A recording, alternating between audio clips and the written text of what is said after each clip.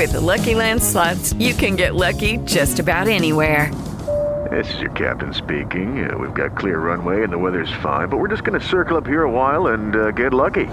No, nothing like that. It's just these cash prizes add up quick. So I suggest you sit back, keep your tray table upright, and start getting lucky. Play for free at LuckyLandSlots.com. Are you feeling lucky? No purchase necessary. Void where prohibited by law. 18 plus terms and conditions apply. See website for details. Hey guys, it is Ryan. I'm not sure if you know this about me, but I'm a bit of a fun fanatic when I can. I like to work, but I like fun too. It's a thing. And now the truth is out there. I can tell you about my favorite place to have fun. Chumba Casino. They have hundreds of social casino style games to choose from with new games released each week. You can play for free anytime, anywhere. And each day brings a new chance to collect daily bonuses. So join me in the fun. Sign up now at ChumbaCasino.com. No purchase necessary. VGW. Void where prohibited by law. See terms and conditions. 18 plus.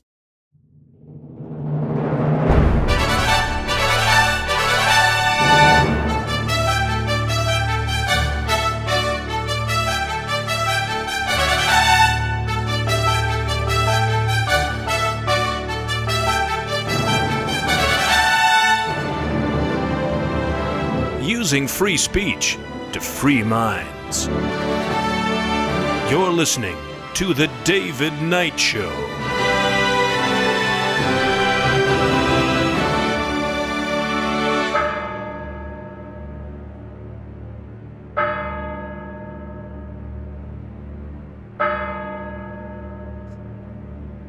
As the clock strikes 13, it's Tuesday, the 3rd of October, year of our Lord 2023. Well, today we're going to begin with the 6th anniversary of the Las Vegas shooting. What have we learned? What has been done about this? And of course, we're also going to take a look at the Alarmism by Jamaal Bowman, one of the squad, one of the 8 most radical people in the House, and that's saying a lot. But of course, what is far more important than his pulling the fire alarm is his ongoing climate alarmism. Yeah, we'll talk about that. And we will talk about that when we come back. Stay with us.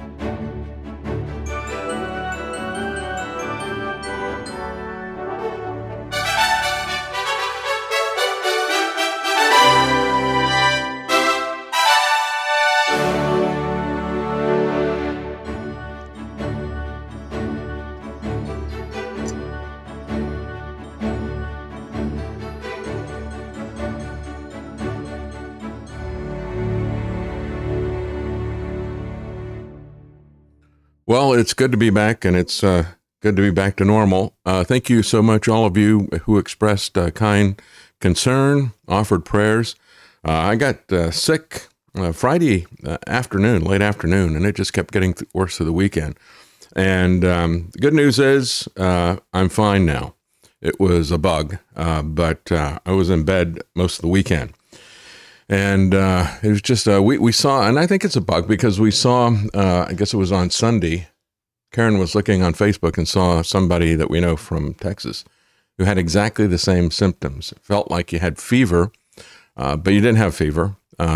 Broke out kind of a rash, kind of blotchy skin, not really, I'd say a rash with bumps or anything, but skin was blotchy, and severe abdominal cramps and stuff. So anyway, that's all gone now. And so praise God. Thank you for your prayers and your concerns. Let's talk about what happened 6 years ago, this last Sunday, actually.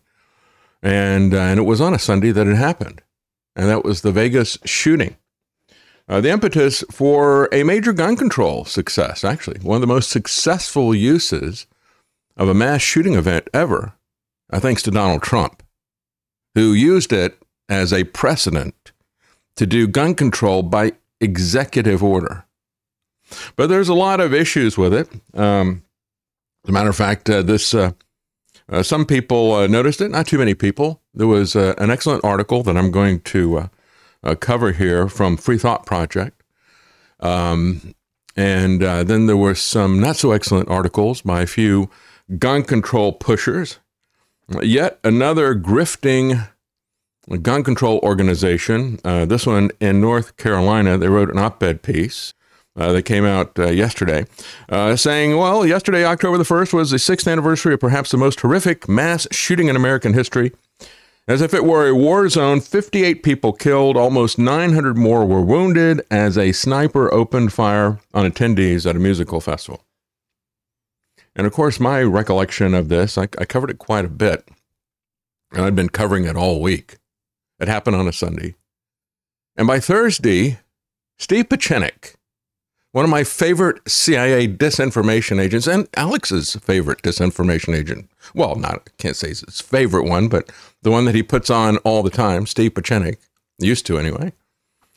Steve Pieczenik came on to my show, which was fairly young at the time. It was only a couple months old. My show began the beginning of August. It was, I don't remember the exact date. It was about, I was about 1 week short when they shut everything down at InfoWars, all the social media stuff, August the 6th of 2018. That date I remember. I don't remember the beginning of my show, but I remember the end of my reach everywhere. Anyway, he came on to discredit me and InfoWars in general by adding false details to this tragedy. Nobody died, said Steve Pieczenik. So I had to sandbag me on my show. I was like, no, that's not true. Just amazing to me. And it's also amazing to me, and it bothers me because now Jason Aldean has a spot in Gatlinburg, and every time I pass it, I look at it and I think about what he did at Las Vegas. He was the one who now has made so much money off of not in a small town or whatever that is, where he's, we got guns and you're not going to pull that kind of stuff here in a small town. Well, Mr. Profiteering off of the Second Amendment, Jason Aldean, back in 2018, was one of the country western singers who was pushing for more gun control, saying at the time, it's just too easy to get guns here in this country. That's the problem. Shouldn't have all these guns. And then he turns around 5 years later and becomes a gazillionaire again by doing a song, not in this small town because we've got guns. I'm so sick of the hypocrisy of these people. Anyway, this person is not a hypocrite, by the way. She's just full on against your right to self-defense, your God-given liberties in the Constitution. She's the executive director of yet another one of these grifting movements there in North Carolina.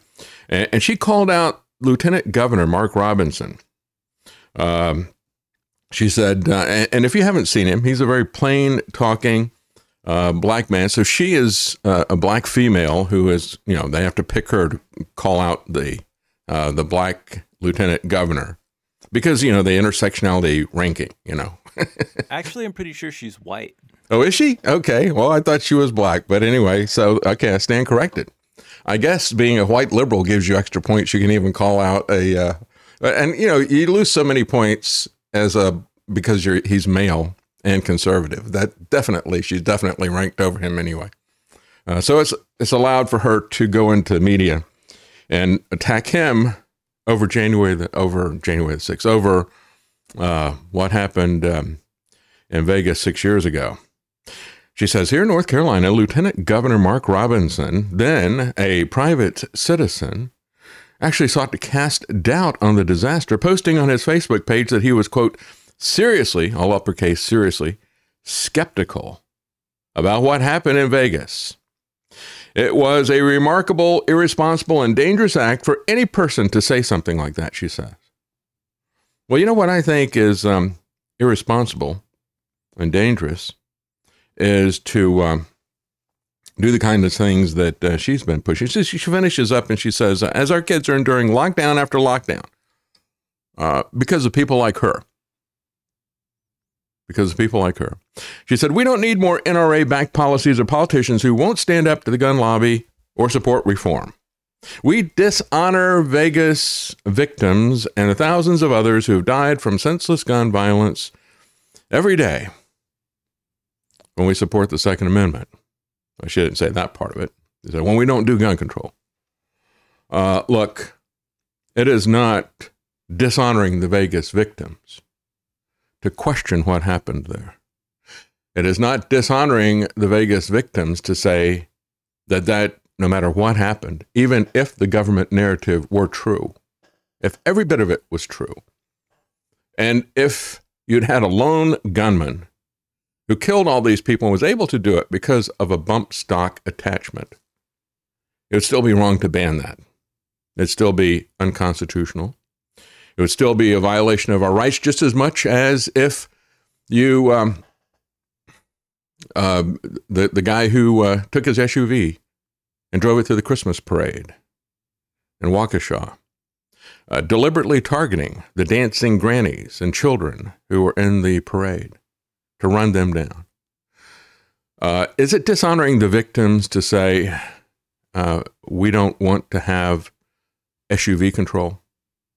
We should not ban cars with fully automatic transmissions?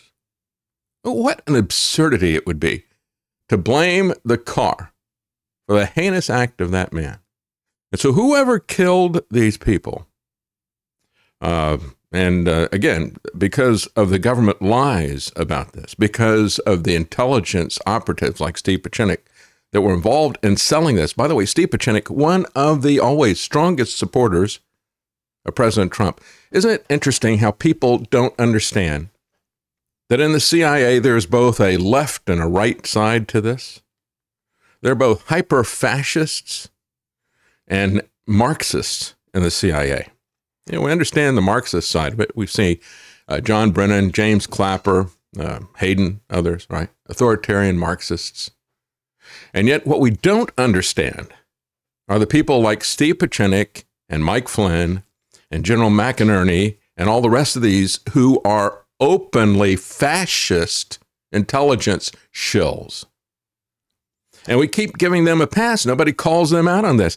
And yet the issue is that on certain issues like this, they agree.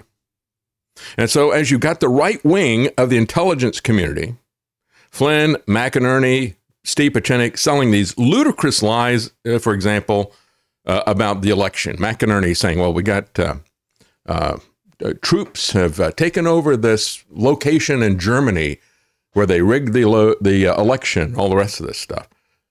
Now, McInerney was selling lies for George Bush as retired general in the mid-2000s.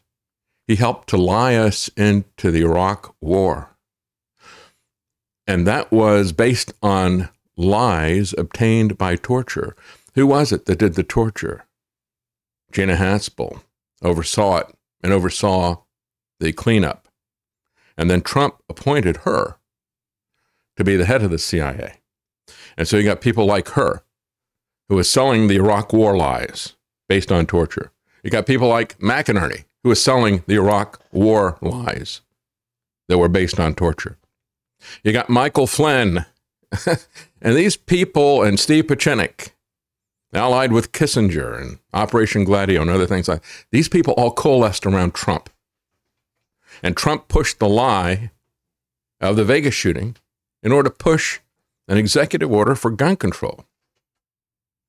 And people don't understand how these people are part of the fascist right-wing CIA. They just see the liberal, socialist, Marxist side of the CIA. That's the public side. All the rest of the people, if you're not with them, then obviously you're good. It's all these people who lied us into war after war, who lied to us about what happened with the election. Ludicrous lies, unproven lies, and entrapped conservatives.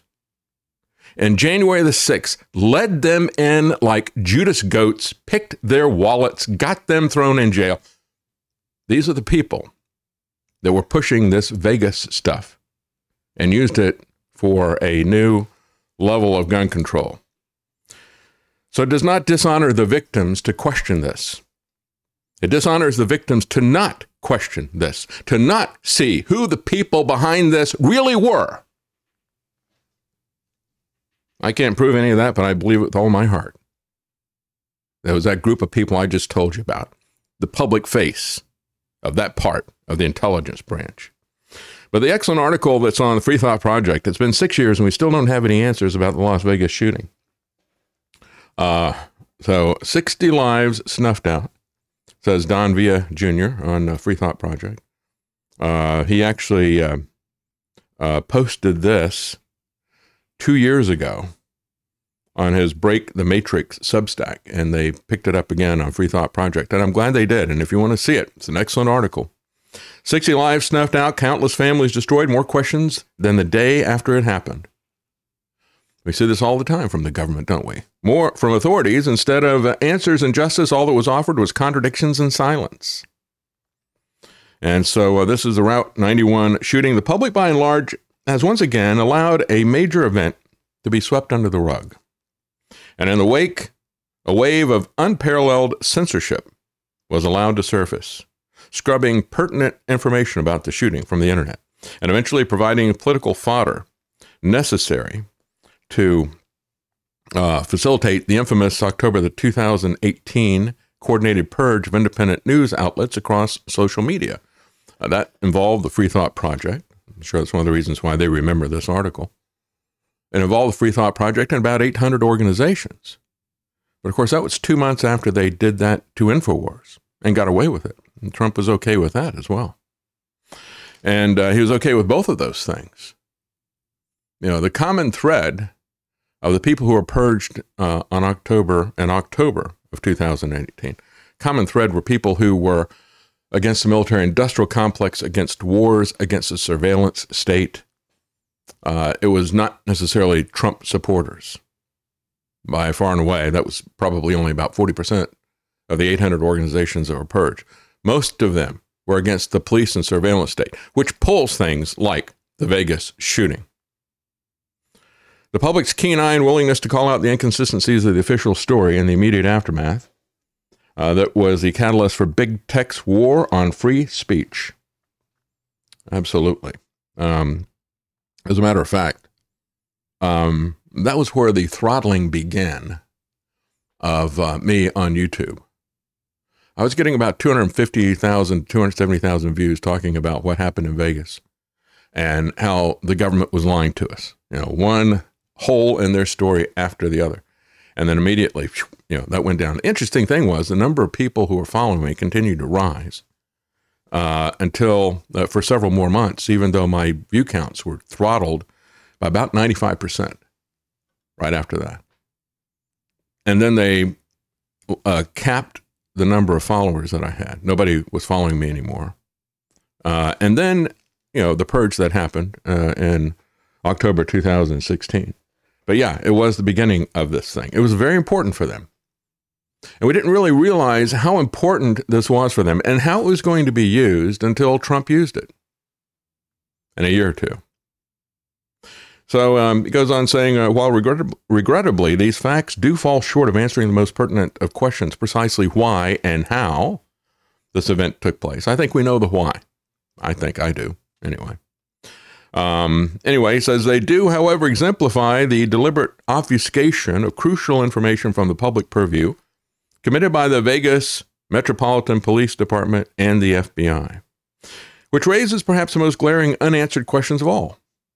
Why would the FBI and the Las Vegas Metropolitan Police Department not be completely truthful about this event? If they were so concerned about disinformation and conspiracy theories, why not be entirely transparent to avoid such things in the first place? Well, because that's the way they always do, all of these things, because they use them. Everything, whether it is their event or whether it's somebody else did the event and they want to use it for a particular purpose, they always do that. Chief among these revelations is a confirmation that other persons of interest were indeed being investigated. Stephen Paddock, they said time and again, was the only person under investigation. And yet, Nick Crosby, attorney for the Metropolitan Police Department, was asked in district court by Judge Alyssa Kaddish. She said, without naming names, there are potential charges against other people because of the ongoing investigation? To which the attorney for the Vegas police said, yes, there are charges being investigated. And so then at that point in time, a lawyer who was watching the trial and reporting on it for mainstream media, Maggie McCletchy, said, "Today is the first time we've heard that there's additional suspects out there. And this contradicts what has been said by Sheriff Lombardo, that there are no other suspects." So, Sheriff Lombardo, by the way, again, when I was at the Bundy Ranch standoff that Saturday, all the mainstream media came in, if I remember correctly, it's a Thursday. They all show up, the big satellite trucks, all that. Fox News and CNN, and Sean Hannity is calling in and tried to tell Clive Bundy that he couldn't talk to anybody but him. It's just, what a circus it was. And that went on Thursday and Friday. And then all of a sudden on Saturday, when there was going to be the big meeting of everybody, we're going to get together, all of the media disappeared Friday night. They'd all been told by the Las Vegas Police Department and by the Bureau of Land Management, that BLM, that it's over. We're going to tell Cliven that he can, we'll respect his grazing rights, which are property rights, right? He's had these property rights since before the BLM existed, and now we're going to officially recognize them. Thing is, they'd taken his cattle. And, but they had told the mainstream press, CNN and Fox News and all the rest of them, it's over. We're just going to give him what he wants. Well, it wasn't what he wanted. It is Ryan here, and I have a question for you. What do you do when you win? Like, are you a fist pumper, a woohooer, a hand clapper, a high fiver? I kind of like the high five, but if you want to hone in on those winning moves, check out Chumba Casino. At ChumbaCasino.com, choose from hundreds of social casino-style games for your chance to redeem serious cash prizes. There are new game releases weekly, plus free daily bonuses, so don't wait. Start having the most fun ever at ChumbaCasino.com. No purchase necessary. VGW Group. Void where prohibited by law. See terms and conditions. 18+. With the Lucky Land Slots, you can get lucky just about anywhere. This is your captain speaking. We've got clear runway and the weather's fine, but we're just going to circle up here a while and get lucky. No, nothing like that. It's just these cash prizes add up quick. So I suggest you sit back, keep your tray table upright, and start getting lucky. Play for free at LuckyLandSlots.com. Are you feeling lucky? No purchase necessary. Void where prohibited by law. 18+ terms and conditions apply. See website for details. And so, but the mainstream media had all left. And that morning, you had the sheriff at that time, Doug Gillespie, who showed up there. And next to him was the guy who was soon going to replace him, the guy who was sheriff during the Vegas shooting, Joseph Lombardo. And the two of them got up. That sheriff, Gillespie, was really nervous.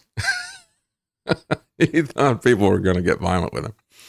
But he got up and he says, well, we're doing everything, you can graze your cattle. It's all done. Everybody can go home now, And Clive Bundy got up there and he has his arms crossed and he goes, "That's not what I want. I want my cattle and I want the BLM disarmed.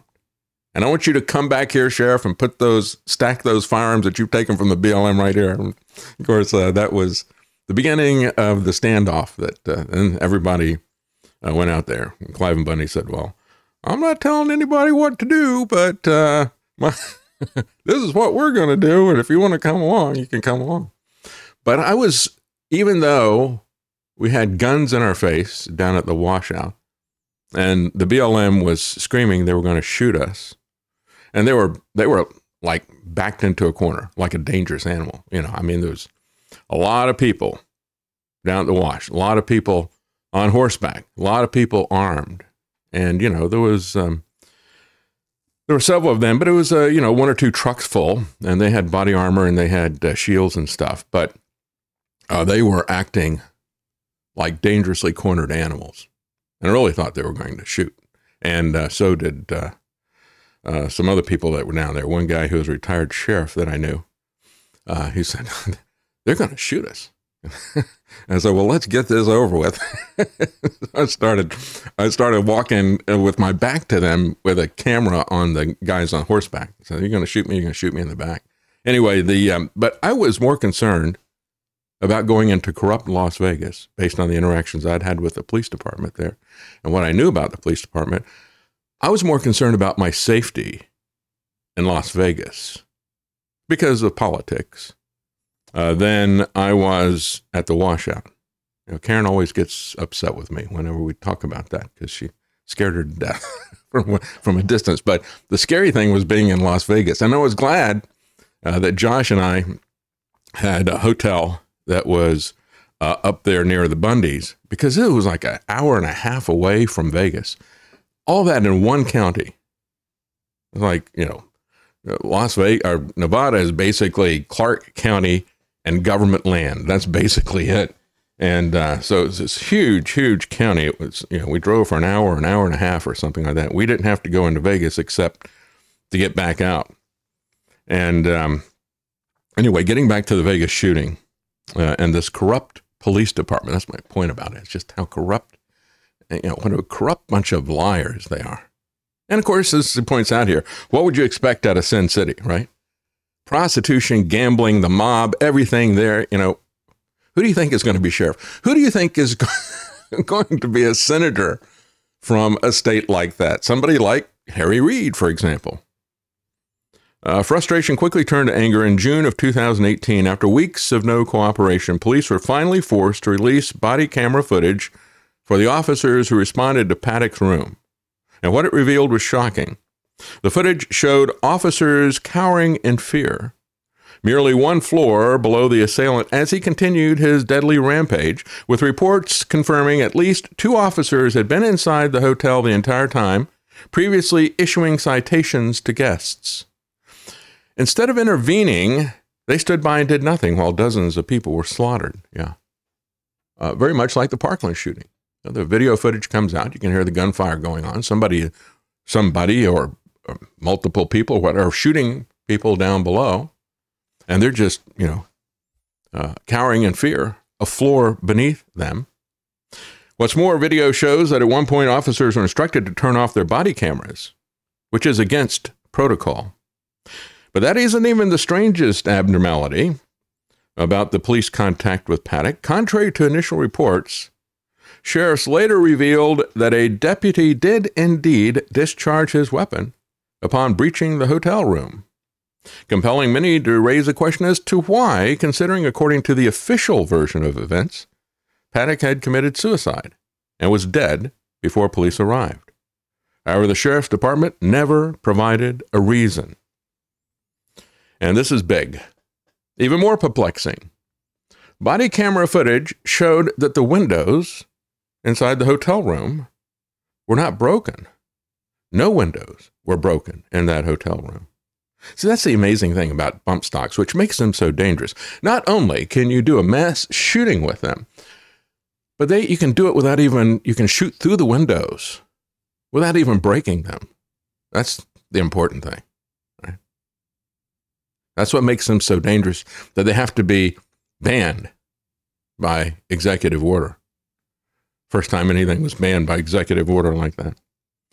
Most curious of all, the coroner's report, which, much like every other piece of garbage that we got of evidence, was contested every step of the way. A Nevada court judge ruled the records to be unsealed January the 30th, 2018. And that same day, the corrupt Clark County,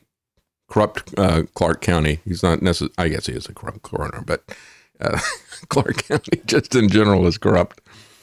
John Fudenberg released a statement saying that the autopsy had not yet been finished. Why, after 4 months, had the autopsy not been finished? And what else is he going to do since they immediately cremated his body? All right? Well, not immediately. They'd cremated his body 2 weeks prior to that, on January the 17th.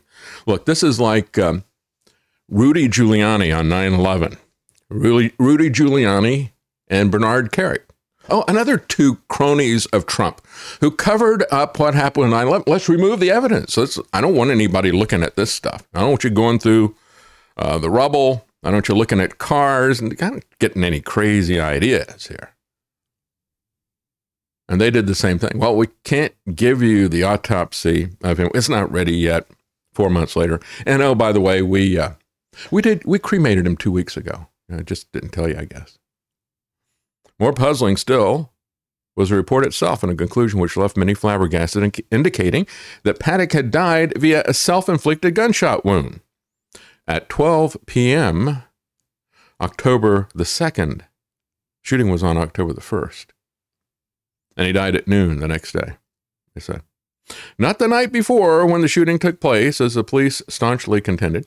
One could guess that maybe this was an extraordinary typo, but, changing AM to PM and the 1st to the 2nd and so forth. But as of this date, that has not been corrected.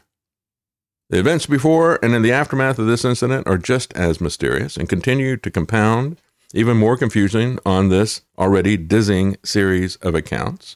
Prior to Paddock allegedly unleashing his hail of bullets on concert goers, he is said to have had an encounter with hotel security guard Jesus Campos. Boy, I remember this one well. Campos disappears, and then he's brought back. He supposedly flees to Mexico. Then he comes back and he does an interview with Ellen DeGenerate. Of course, you would come back and do an interview with her. No, not going to do it with any news people or whatever. And then he disappears again, never to be seen again. And it turns out that Campos, who was allegedly shot in the right leg, the story goes, after Paddock fired 200 rounds down the hotel hallway, he was miraculously only hit once, all before the real rampage got underway, and somehow he failed to alert anybody that this had happened. You would think, wouldn't you, that if you're a hotel security guard, you're walking down a hotel corridor, some guy comes out and shoots 200 rounds at you.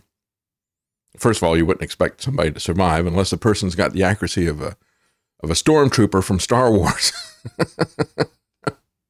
But not since Star Wars Episode 1 have we seen this kind of poor shooting. But he survives.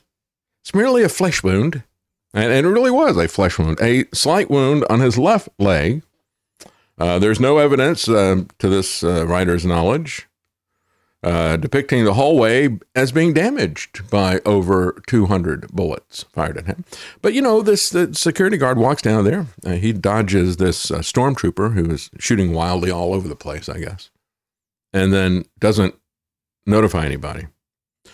Further muddying the waters of the scene was the fact that he was never actually even registered as a security guard.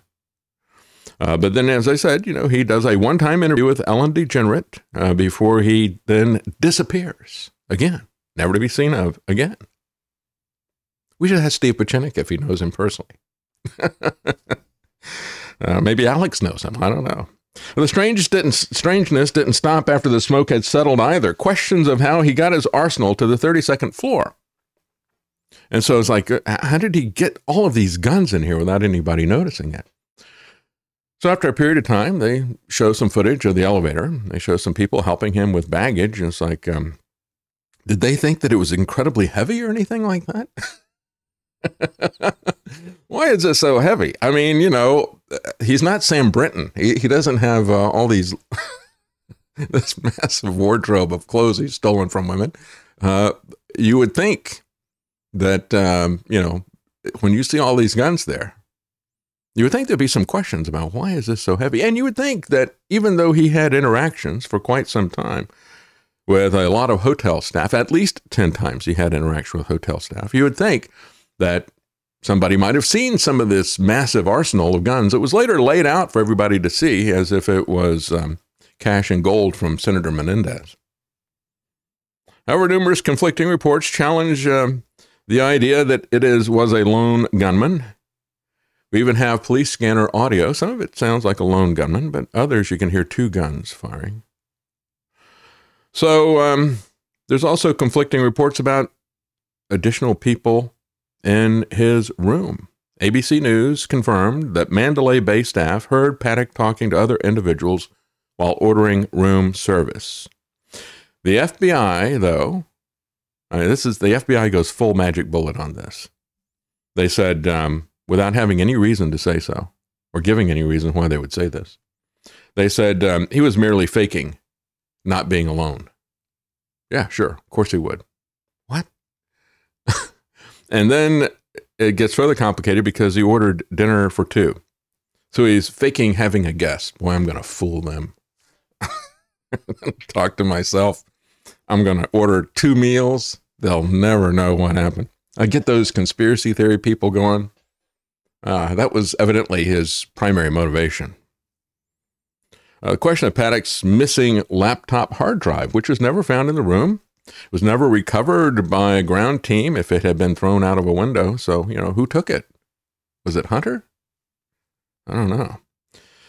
Anyway, many bogus conspiracy theories abound on both the left and the right wing, and people saying it's the Islamic State. They took credit for it. Other people have shut that down. Look, I think we see a lot of these wild claims out there.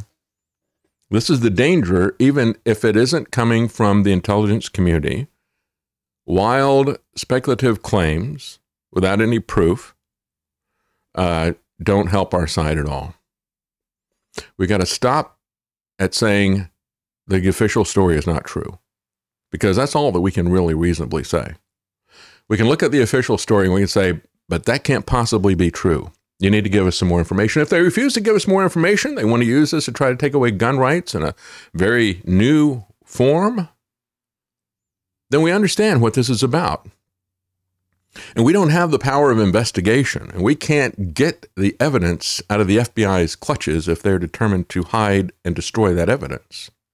So let's not try, and this is why I say all the time, I get so many people upset with me about various other things. Oh, well, was it directed energy weapons, or was it explosives on 9/11? Was it directed energy weapons, or was it gross incompetence and negligence and prioritization of the green agenda? Let everything go natural and forget about infrastructure. We don't have time for that. We got to put in some windmills and some solar farms and all the rest of this stuff. But I say, we have to focus on what we know, and we have to focus on their lies and not on our theories about what happened. Whether it was directed energy weapons or explosives on 9/11, either one of those would have indicated that it was an inside job. And we also know that the official story can't be true. That's all we need to know. What we need to know is that our government is lying to us. What we need to know is that our government is killing us. What we need to know is that they have a political agenda to do both of those things. That's what we need to know.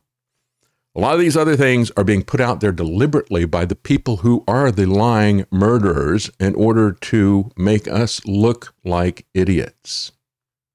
And we need to stop taking the bait on that. That is not what we need to be debating. What we need to be debating is, what do we do about these people and get people to understand what is happening? But they discredit our exposure of their lies by adding even more lies that we pick up then and want to defend. And so we become the people who are pushing out lies, and they get off, the actual liars go scot-free. That's the problem. So again, we look at the crime scene pictures and all of the rest of this stuff. There's a lot of questions that have been raised. Who did it? What was it? Was he there as a weapons manufacturer, and all the rest of this stuff? Was he exfiltrated with helicopters? Look, all of that is just speculation. But the reality is that you've got a lot of things that don't add up, including, for example, this. The burglary of his home, which took place under the keen surveillance, as the writer puts here, the keen surveillance of the police. And it somehow was never solved either. So while the police are watching his home and investigating his home and looking for evidence, just all of a sudden, all the evidence disappears in a burglary while the police are watching it. Now, come on. Yeah, stuff like that tells you exactly what you need to know.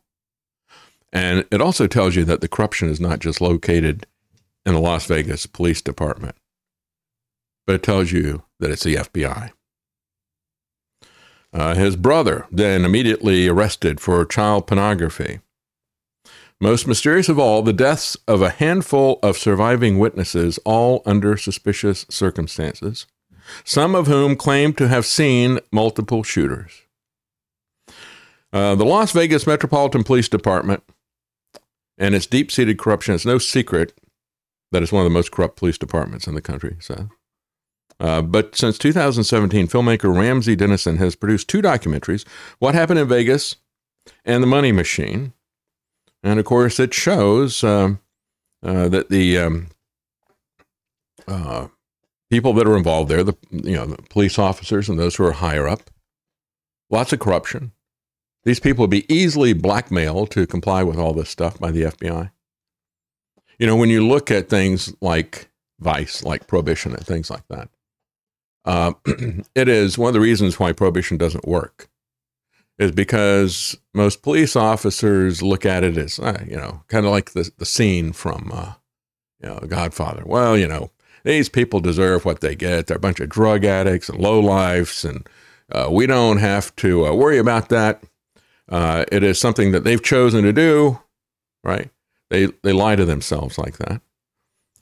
And it corrupts them, but they're easily corrupted because, again, it is something that you do to yourself. But it's harder to corrupt police officers when you've got murder involved, especially mass murder, things that people really understand as crime. Everybody knows murder is a crime. Killing, 6 people, that's a big crime. Wounding another 900, that's a big crime. So how do you get people to go along with that kind of stuff? Well, that's where the blackmail of a corrupt police department comes in. And so the FBI abruptly closed its investigation in January of 2019, concluding that there was, quote, no single or clear motivating factor behind the worst mass shooting in modern U.S. history. Didn't answer even a single question. So there you go. We shouldn't question that. We just don't know. All we know is that it was the bump stock. That was the suspect. That was the murder suspect. That was what Trump focused on, the bump stock. It reeks of either gross negligence, deliberate cover-up, or, dare we suggest, a possible degree of direct involvement, which raises even worse concerns. So until a real investigation is carried out, says this article at Free Thought Project, until these persisting questions are answered, until the families of the slain have some semblance of understanding why their loved ones were stolen from them. That's the way you honor them. Gun control, lady. And until justice is done and those insidious enough to hide the truth have been held accountable for their lives, we will never stop asking questions or demanding answers. But the left's only question is, how do we use this to ban guns? And here's what the answer was. We use Donald Trump. We come in and we do gun control by executive order. And the conservative rubes will never understand what happened to them as he sticks the knife in their back before he started sticking the hypodermic needle in our arms.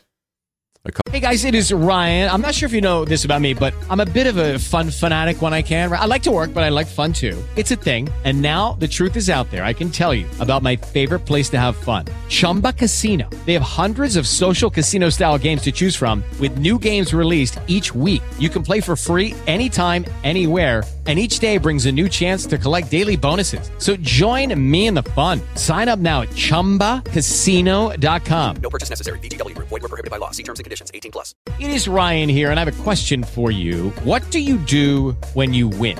Like, are you a fist pumper, a woohooer, a hand clapper, a high fiver? I kind of like the high five, but if you want to hone in on those winning moves, check out Chumba Casino. At ChumbaCasino.com, choose from hundreds of social casino style games for your chance to redeem serious cash prizes. There are new game releases weekly, plus free daily bonuses. So don't wait. Start having the most fun ever at ChumbaCasino.com. No purchase necessary. VGW Group. Void where prohibited by law. See terms and conditions. 18+. A couple of years later, we'll be right back.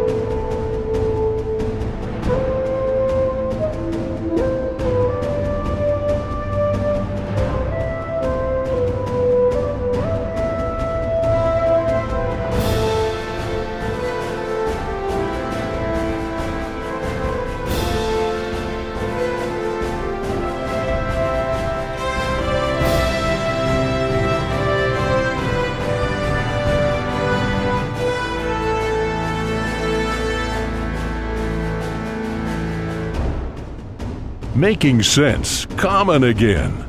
You're listening to The David Knight Show.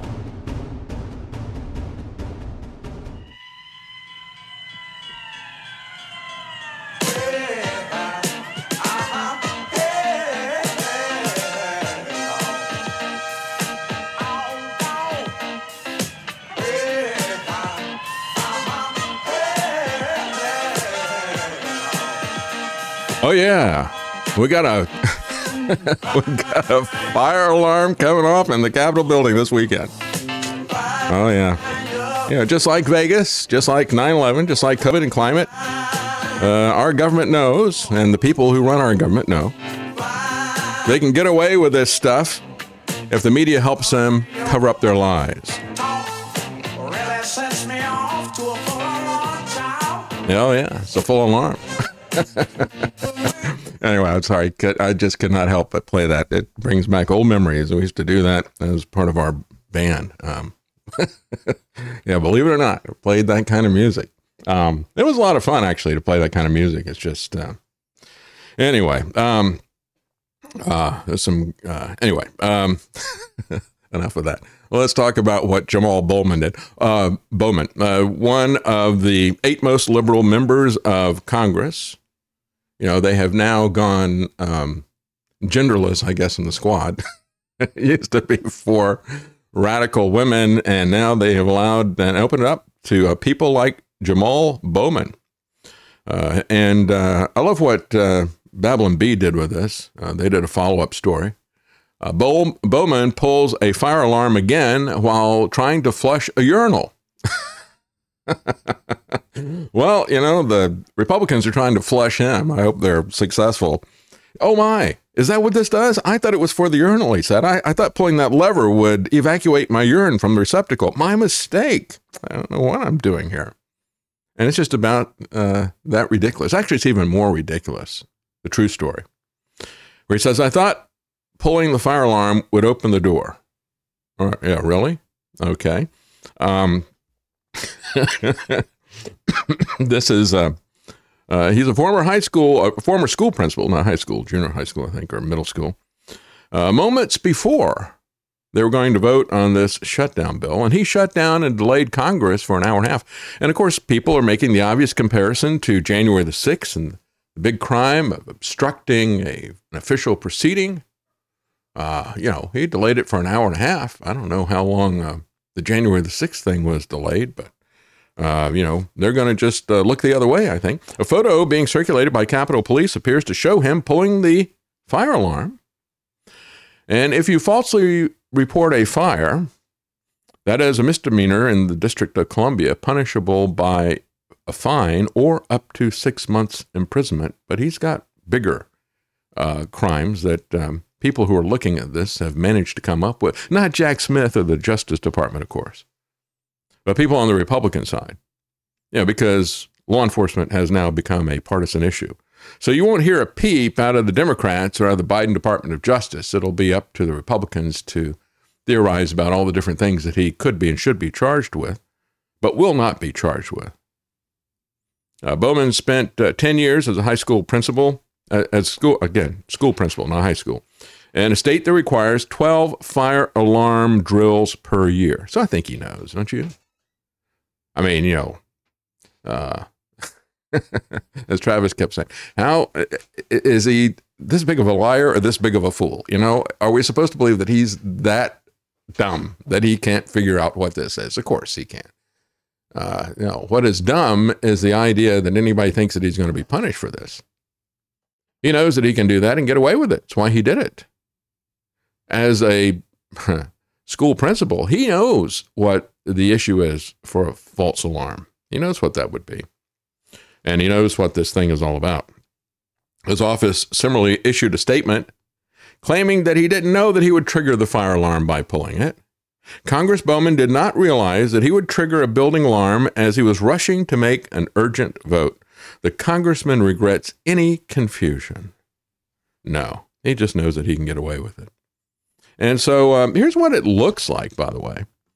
This is It's Marjorie Taylor Greene does a video, and I've got a compressed version of that. It's a very long video where she walks around and shows you where the actual exit is. But she points out that this exit here is open through the week, but it's closed on weekends. And when they close it, they lock those doors, and they put up a sign that says emergency exit only. And then there's another sign on the door itself, on the bar that releases the door that we all know because we've all done that. It says if you push, the alarm will sound, and then the door will unlock in 30 seconds. So it's emergency exit only. It says if you push this bar, the alarm is going to go off, and after 30 seconds of an alarm, then it's going to open up and let you out. And of course, you can make that happen even faster if you pull the alarm switch on the side. But that's what it looked like when the thing was closed down on a weekend. And then they also have a close-up picture. It is a standard fire alarm thing, and it's got even more clues as to what it is besides the red color and the big word that says fire. It also says you got to push in and pull down. So having never activated one of these things myself, I thought, well, that's not as easy as opening up a door, is it? To open up those doors, it triggers the alarm. You just push on the bar. But this, you got to push in, pull down. Yeah, even harder to operate than a doorknob. I'm just wondering if some enterprising person isn't going to come up with little doorknobs that look like fire alarms and call them, do some Bowman merchandise. Somebody's got to come up with that. I don't know. Anyway, so a middle school principal doesn't know how to advise students how to pull the fire alarm to the doors, says one user. Joe Cunningham said, Jamaal Bowman was a principal for 10 years. For his office to claim that he didn't know what would happen is extraordinary. As a principal, you are trained to know exactly what a fire alarm does, and more importantly, exactly the chain of events that takes place when one is pulled. You don't have to be a principal to know that. They don't have any special fire classes about that, but they certainly would be aware of it because they're doing the drills. Now, here's what Marjorie Taylor Greene did. She showed us the scene, but of course, the stuff that I showed there, all of the signs that says this is emergency exit only, this is closed and everything, that's only there on the weekends. And she shot this on a weekday. Hi everyone, we're at the infamous door where Jamaal Bowman claims he had to pull a fire alarm to get out. Now these doors are open on weekdays. Every member of Congress knows that, everybody that works here knows that. But on Saturdays and Sundays, they are locked, and only certain doors are open on Saturdays and Sundays. Now come on over here. This right here is a fire alarm. Nowhere does it say, pull the fire alarm to open the exit door.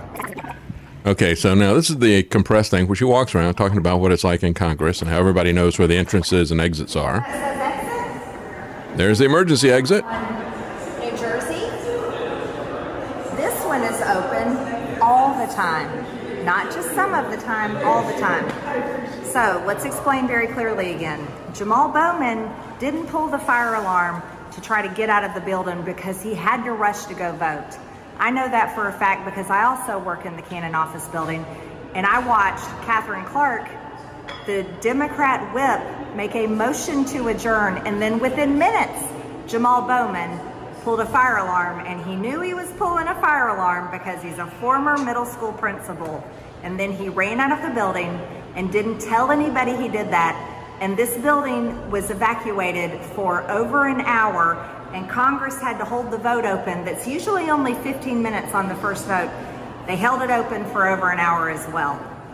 There's some serious problems for Jamaal Bowman, and he needs to be prosecuted for violating the same federal law that they are prosecuting January 6th defendants and President Trump. And President Trump. Okay. Well, I understand the connection with the January 6th people. And I understand that he was doing this to interrupt the proceedings. And so it is a direct analogy here. But here's where things are different. You see, unlike Trump and the GOP, the Democrats will protect their own. Trump and the GOP throw the January the 6thers under the bus. They don't protect their own.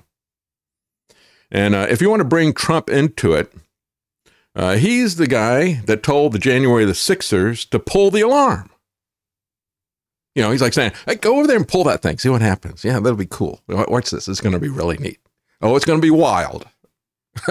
Yeah, that's what he was doing. He was telling them to pull the alarm. And then open the door. But first, give me your money. Give me your money and then go over there and pull that alarm. If you want an analogy, Marjorie Taylor Greene, to Trump, that's the appropriate analogy for Trump. Give me the money and I'll tell you what to do. It's going to be wild. Anyway, Bowman could get decades in jail, assuming that we had equal protection under the law. But since we don't, since Republicans are not protected by Trump or by the GOP from any persecution from Democrats, and since Democrats don't persecute their own like Republicans do, nothing is going to happen to him. He could face 3 different charges, the big one, of course, being the interruption of the House proceedings. But the one offense could be a false report of an emergency under the D.C. law. That's a misdemeanor, as I said before, 6 months in prison and a $1,000 fine, max punishment for that. The second one is more serious. The second one is not a misdemeanor. It's a felony. To falsely, quote, falsely pulling an fire alarm could also constitute illegal obstruction of congressional proceedings, a felony under federal law. The felony is punishable by no more than 5 years. And third, there is the obstruction of justice charge, a favorite, by the way, of the Biden Department of Justice to apply to their political enemies, but will not be applied to their political friend. I guarantee it. Which includes, quote, corruptly or by threats of force, any way obstructs or impedes or endeavors to obstruct or to impede the due administration of justice in any official proceeding. That carries a maximum penalty of up to 30 years, as we've been seeing. If he receives the highest sentence, he could spend 35 years and 6 months in jail if the sentence was given consecutively, if he was charged with all 3 of those things, which you would expect the Department of Justice to do. And Jack Smith, because, you know, Jack Smith goes in and he's got a shopping list. Let's see, what are all the different things that we could charge anybody with? And he ramps it up with everything, you know. Did he jaywalk? Is there anything in there? You know, we could put that in there too. Andy Biggs, representative from Arizona, Republican, called Bowman an insurrectionist, which is, you know, what they've been calling the January the 6th people. Trump said Bowman should suffer the same consequences as those charged for the January the 6th events. And so, you know, Trump and Marjorie Taylor Greene, this is why Marjorie Taylor Greene is saying it, it's because Trump said it, but, you know, they're both saying he needs to get the same charges of the people on January the 6th. Here's an idea. If you weren't radical authoritarians looking to lock everybody up, maybe you could say that if you're going to let him go free, you'll let the January the 6ers go free. But Trump takes the opposite approach, doesn't he? He says lock everybody up, which is why I say lock him and Biden up. Lock both of them up. I've said this all along. Lock them both up and throw away the key for what they did throughout 2020 and 2021 and the rest of this stuff. They both need to be locked up. But as far as the rest of this stuff goes, you know, let's magnanimously let Jamaal Bowman go free, not prosecute him, because we know the Democrats won. And then let's say that because he gets to go free, then because of equal protection of the law, the January the 6ers get to go free as well. But that's not what you hear from Trump and from Marjorie Taylor Greene. No, we want everybody to be locked up. She said, I'm calling on the Department of Justice to prosecute him using the same law they're using to prosecute January the 6th defendants for interfering with an official proceeding. I just think we've got too many people in prison already from the federal government. But Mrs. Law and Order, throw everybody in jail rather than letting the January the 6ers go. So anyway, that's the way this is going to go. And of course, you haven't seen the end of lawfare. If President Trump gets elected, there's just going to be more civil war under all of that stuff. Good example is this. He says he should be persecuted the exact same way as the J6 people were prosecuted, he said in a speech. And he went on to say, he said, many of them, the J6ers, have been treated more unfairly than anybody in the history of our country. Hello, it is Ryan, and we could all use an extra bright spot in our day, couldn't we? Just to make up for things like sitting in traffic, doing the dishes, counting your steps, you know, all the mundane stuff. That is why I'm such a big fan of Chumba Casino. Chumba Casino has all your favorite social casino-style games that you can play for free anytime, anywhere with daily bonuses. That should brighten your day a little. Actually, a lot. So sign up now at ChumbaCasino.com. That's ChumbaCasino.com. No purchase necessary. VGW Group. Void where prohibited by law. See terms and conditions. 18+. Hey guys, it is Ryan. I'm not sure if you know this about me, but I'm a bit of a fun fanatic when I can. I like to work, but I like fun too. It's a thing. And now the truth is out there. I can tell you about my favorite place to have fun. Chumba Casino. They have hundreds of social casino style games to choose from with new games released each week. You can play for free anytime, anywhere. And each day brings a new chance to collect daily bonuses. So join me in the fun. Sign up now at ChumbaCasino.com. No purchase necessary. VGW Group. Void where prohibited by law. See terms and conditions. 18+. Well, you know, that's all because of you, Trump. It's all because of you. You're the one who told them, hey, go down here, pull that alarm and see what happens. All right, first give me your wallet. Then go pull that alarm and see what happens. And then you let them twist in the wind when you could have pardoned them. Because if you had pardoned them, they might have come after you. Oh, but they did anyway, didn't they? Yeah.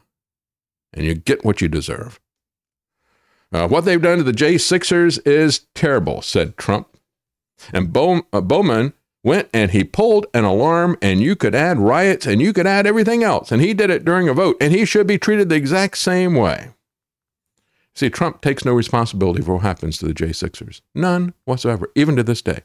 Just as he takes no responsibility for the jab and how it killed and maimed people either. Or for the lockdowns, or for the masks, or for anything else. Meanwhile, Jamaal Bowman's staff started throwing around the N-word everywhere. You know, Nazi. He pulls the race flag as always, and it's a false alarm. He pulls that button in case of trouble. Scream racism. That's the button that usually the Democrat Party is, or the alarm they're usually pulling. So he issued a defiant statement yesterday, and he blamed a staff member because, you know, whenever they get caught committing crimes, it's the GOP that's racist. It referenced, quote, Nazi Republicans and a talking points memo sent by his office to every Democrat House member. You guys, look, I'm one of you. You need to get behind me. Don't let them throw me in jail. It's kind of like a Reichstag fire alarm, isn't it? A false flag fire alarm that we've got going on here. But he's really kind of projecting all this onto the Nazis. He's from Brooklyn, this radical leftist. His, as it's put by Breitbart, bizarre non-apology acknowledged the, quote, inappropriate usage of the N-word, Nazi, which he claimed was used without his consent, while specifying the instances in which the term should be used. I just became aware that in our messaging guidance, there was an inappropriate use of the term, the N-word, Nazi, without my consent. He says it is important to specify that the N-word has to refer to members of the N-word party and the double N-word. That'd be neo-Nazis.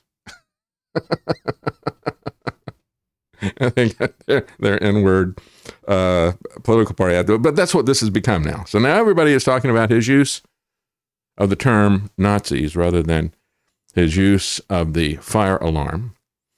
Occasional Cortex was on the Sunday show with none other than fake Jake Tapper, who called her out on this, called out one of her own, because again, you know, he's a member of the squad. And she said that him pulling the fire alarm was just due to, quote, a moment of panic. Well, he's having a moment of panic now, isn't he?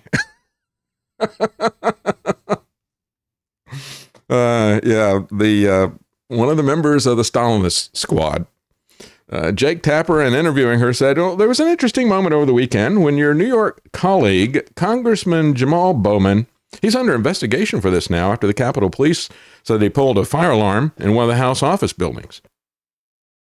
Showed a picture of it, and he said, there he is, pulling the fire alarm. We got a picture here of him doing it. He says it was an accident. He thought pulling the fire alarm would open a door, based on the fact that the doors to his right there were locked. And there was a sign that I think someone said it was confusing. Confusing. That big, let me just pull this up again here. This is the confusing sign. Emergency exit only. Do not push this. Alarm will sound. It was very confusing. He says, I'll be honest, said Fake Jake. Even Fake Jake cannot go there to try to excuse this. He says, it doesn't really make sense to me. Have you talked to him? So when Fake Jake says, I'll be honest, this is one of the ways that I've noticed so many times that people who are liars will say stuff like, now I'm going to be honest with you. It's like, what? Okay. Newsflash. This person who normally lies to me is not going to be honest to me. Why would you feel compelled to say that? So I'll be honest with you. I'm not going to lie. This is really hard to explain. So occasional cortex, her cortex does not seem to be working this day. So I think if you actually do see some of the photos of the signs, I think there's something to be said about the government's about to shut down. And there's a vote clock that's going down. The vote clock isn't anywhere near that exit, by the way. The exits that are normally open in that building are suddenly closed. And Tapper said, so he pulled the fire alarm. Yeah, we got pictures of it. Will you just admit that he pulled the fire alarm? Occasional cortex says, well, what I'm here to say is that the House administration, the U.S. Capitol Police, and Jamaal Bowman are an active. They don't say an active investigation. They are an active. And he's fully participating in saying that there was a misunderstanding. Mistakes were made whenever they commit a crime. Mistakes were made. But what I do think is that it's important to raise is the fact that the Republicans did this, representing a minority, moved to file motions to censure, motions to expel, before there's even been conversations that are finished to even see if there's a misunderstanding here. At which point he should have said, do you misunderstand this picture of him pulling the alarm? What is it that you misunderstand here? What is there that we need to look into? And then she brings up, but what about their criminals? What about their criminals? And this is what I said from the very beginning.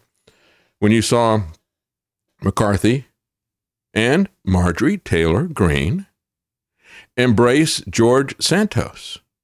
He's a Republican. He can do no wrong. And so I said, this is really not going to help them at all. It's not going to help them with the public. It's not going to help them with any of these persecutions of January the 6th and anything to embrace this kind of corruption because it's one of your own. I said earlier that the GOP and Trump do not protect their own. Well, they don't protect their supporters and their voters and their donors. They do support one of their own when it's one of their own congressmen, no matter what that person does. And so she brings up all of the indictments, and of course he's not had a trial yet, of George Santos. She said they didn't do the same when George Santos was actually found guilty after a thorough investigation after 13 federal charges. He's indicted on everything from wire fraud to actually lying about these House investigators, and they've been buddying up and giggling with him on the House floor. Well, again, maybe I'm wrong, but to my knowledge, there's not been a trial yet with this. And so there may have been some internal hearings or something like that, or maybe the DNC had a meeting where they found him guilty, but there hasn't been a public trial yet of this, I believe. But look, this is a much simpler case. All the things that he's charged with, wire fraud and a lot of other things, it allows a criminal to, maneuver and, well, it's not exactly what you think it is, that type of thing. Like she's trying to claim about Jamaal Bowman. Pulling a fire alarm and having a picture of it, that's a pretty clear-cut case. There's not really much to talk about with that. But whenever you do that, whenever you back up these people, as McCarthy did, as Marjorie Taylor Greene did, it really does undercut their argument. But see, this is what we have become on both the left and the right. Crimes done by the other people should be ruthlessly prosecuted to the fullest extreme and beyond. We should come up with all kinds of ancillary charges that we can think of.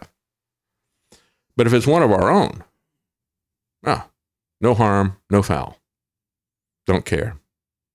She said they're filing a motion to expel a member who, in a moment of panic, was trying to escape a vestibule. Give me a break, she said.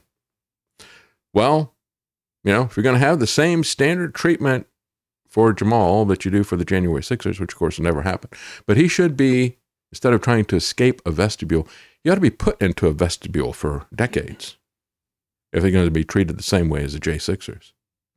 Or better yet, let's let the J6ers out of their vestibules that they've been put into for decades. Equal protection under the law. It's a very different thing than equity, isn't it? Now, the Democrats have proposed a $12 billion study, according to Babylon Bee, to determine what this strange red handle thingy does.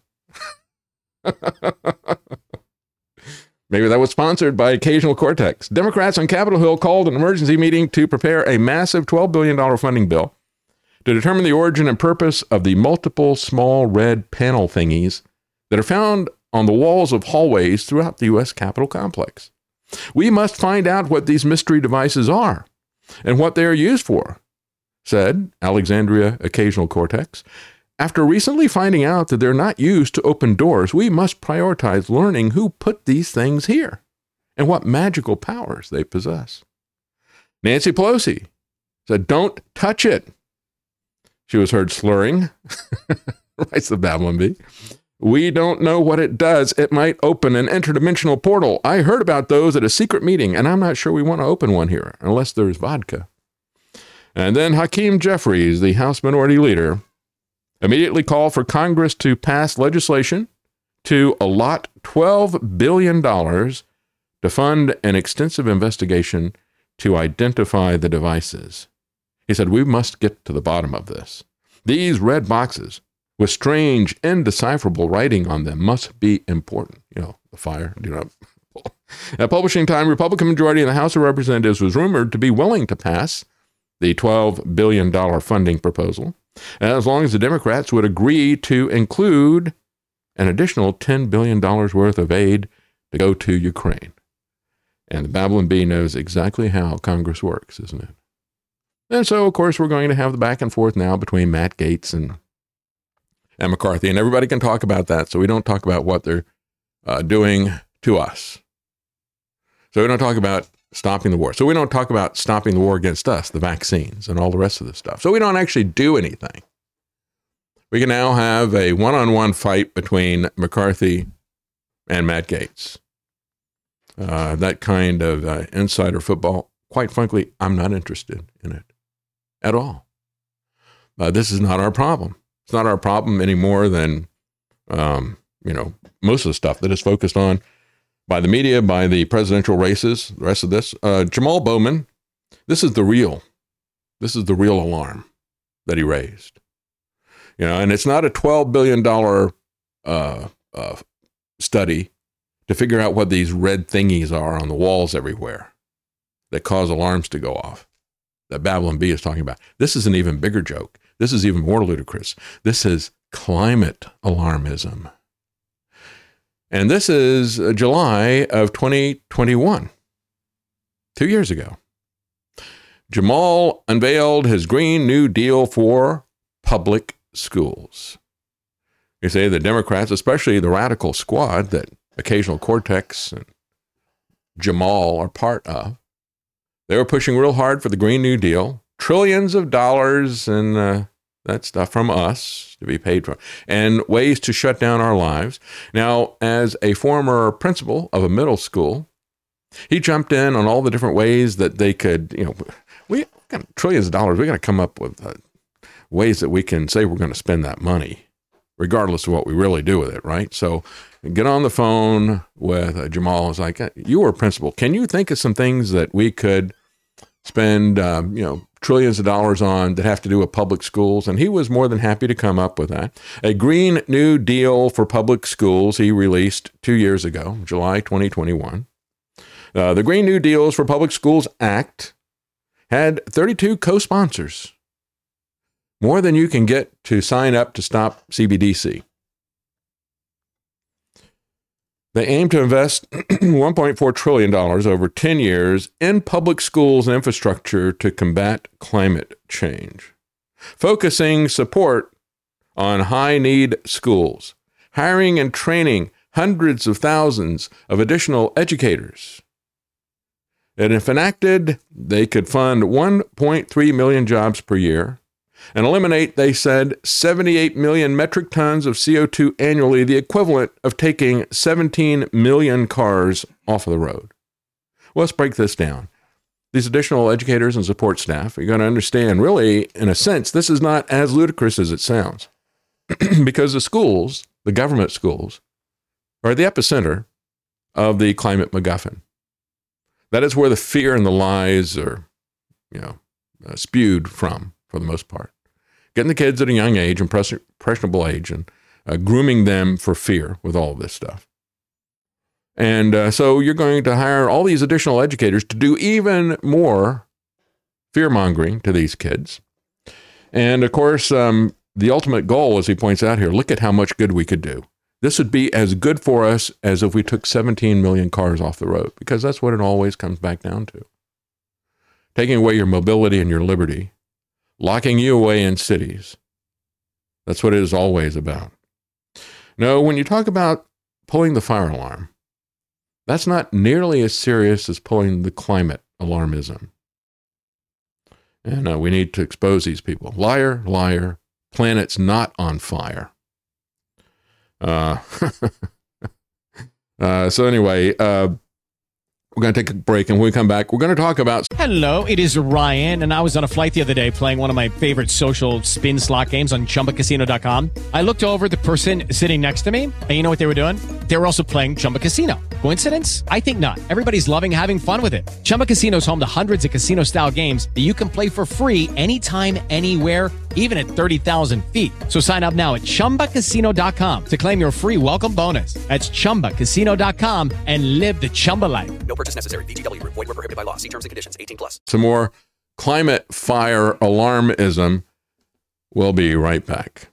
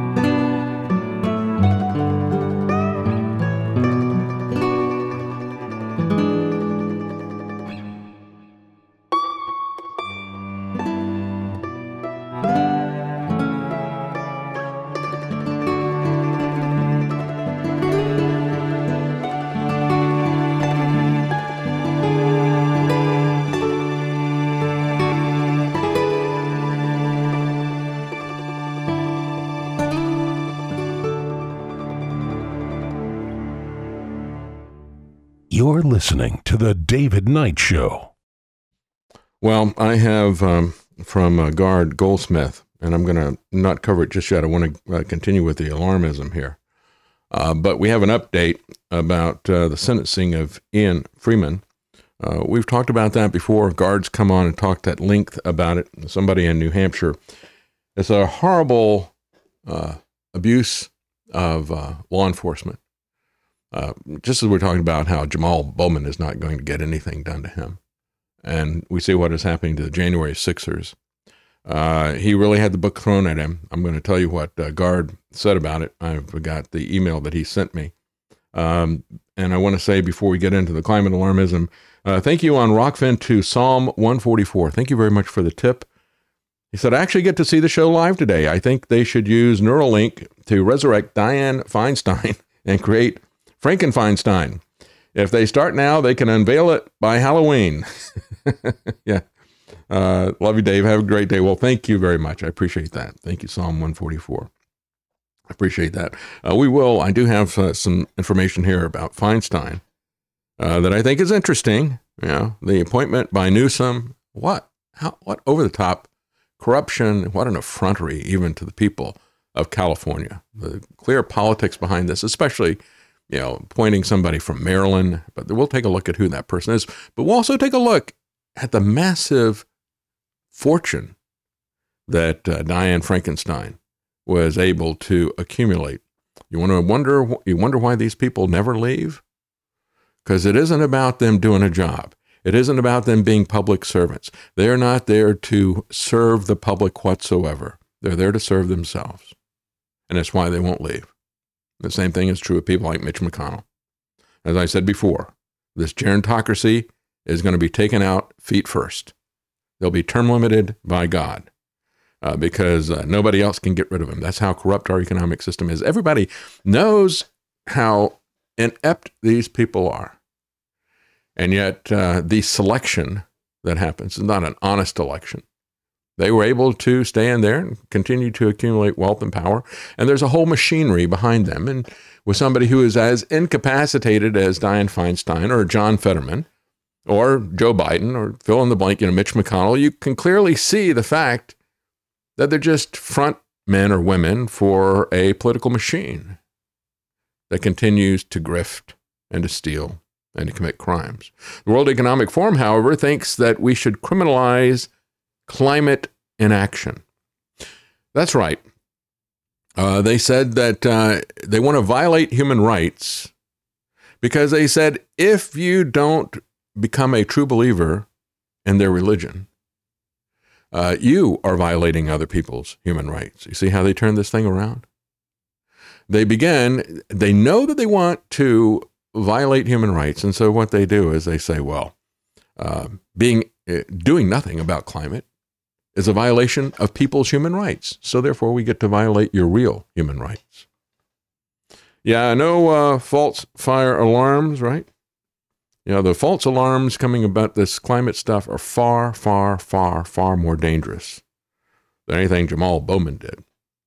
Because these false alarms are being used to burn down everything in our society, our infrastructure, our economy, our liberty, our lives, all being burned down by these false alarms. Liar, liar. No planet on fire. Running too many electric lights for too long? Well, it could boost your utility bill, but it can also make you a criminal. This is a story from W&D. You would be, quote unquote, criminal if you're guilty of climate inaction, quote unquote, by not meeting the demands of those who have submitted themselves to this new religion. He calls it an ideology. It's a religion. Slay News explained the World Economic Forum is calling on governments around the globe to turn people into criminals if they fail to act on climate. So, you have to... they're going to rigidly enforce this religion. If you don't go through their religious rituals and you don't, you're not a true believer in their doctrines, you are now a criminal. Severe penalties must follow, said the World Economic Forum, because those offenses would be classified as a, quote, human rights violation, turning the very definition upside down.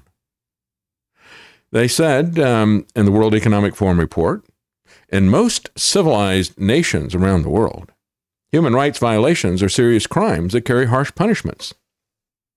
Well, they know what they're doing. They know that if they were to propose human rights violations, which is what they are proposing, they would be calling for crimes to be committed against humanity. But so they turn it around and they say that if you don't do the things that they demand, the things that they say they believe, then you are violating the human rights of other people. They then say, is climate inaction, therefore, a human rights violation? It charges that climate deniers are responsible for the record-breaking number of heart-related deaths. It's not the jab, you see. It's the same thing that insurance executive, One America, said. He said, we see this in the third and fourth quarter of 2021, when Biden said, okay, this is authorized, we got our emergency use authorization, and we're going to, we moved on from that. We've now given it full approval, and we're going to mandate this. And that's when the death rates shot up so much so. They said it was like, it was beyond 3 standard deviations from the mean, something you wouldn't expect to see at an insurance company where they look at the statistical records. You wouldn't expect to see that except once every 200 years. But he said, they're saying that these are not COVID deaths. But I know differently. I know that they're all wrong. I know they're COVID deaths. And I also know that nobody dies if they get the vaccine. So therefore, the people who are dying from these excess deaths are unvaccinated people, and we should charge them more insurance premiums. So you have a syllogism there. 2 false premises leading to a ludicrously false conclusion. And so that's essentially what the World Economic Forum is doing. False premise that climate inaction is a violation of human rights. And then jumping into this, and people actually dying from heart-related diseases. It's not the Trump shot. So we're justified to violate your human rights. In the same way that if we hate what you say, we can call it hate speech and censor you. And we're the ones who actually do hate speech. Satan type of stuff that we have seen, the way these people play with language, the way they play with law, the way they turn everything upside down, inside out. Our political masters have become masters at doing this for quite some time. They've been doing this with the Constitution. Now it's been taken to new extremes. This was sent to me by Mike. I won't read the last name unless people tell me they want the last name read, but thank you, Mike. This was an article about Michael Mann. He's got a new book out. And comments from Mike, he says, the title of this article from Salon, where they interviewed Michael Mann about his new book. Title was, if we can't fix this frightening problem, then we have no hope of addressing the climate. And he says, of course, we have no hope of addressing this climate crisis, so says the proprietary high priest of the climate MacGuffin, Michael Mann. And he absolutely is. He says, of course, he's got another book out. And I'm sure that his quote-unquote proprietary data is nowhere to be found in this book as well. Yes, thank you, Mike. And of course, I've told that story many times, and Mike is familiar with it. Just a brief recap.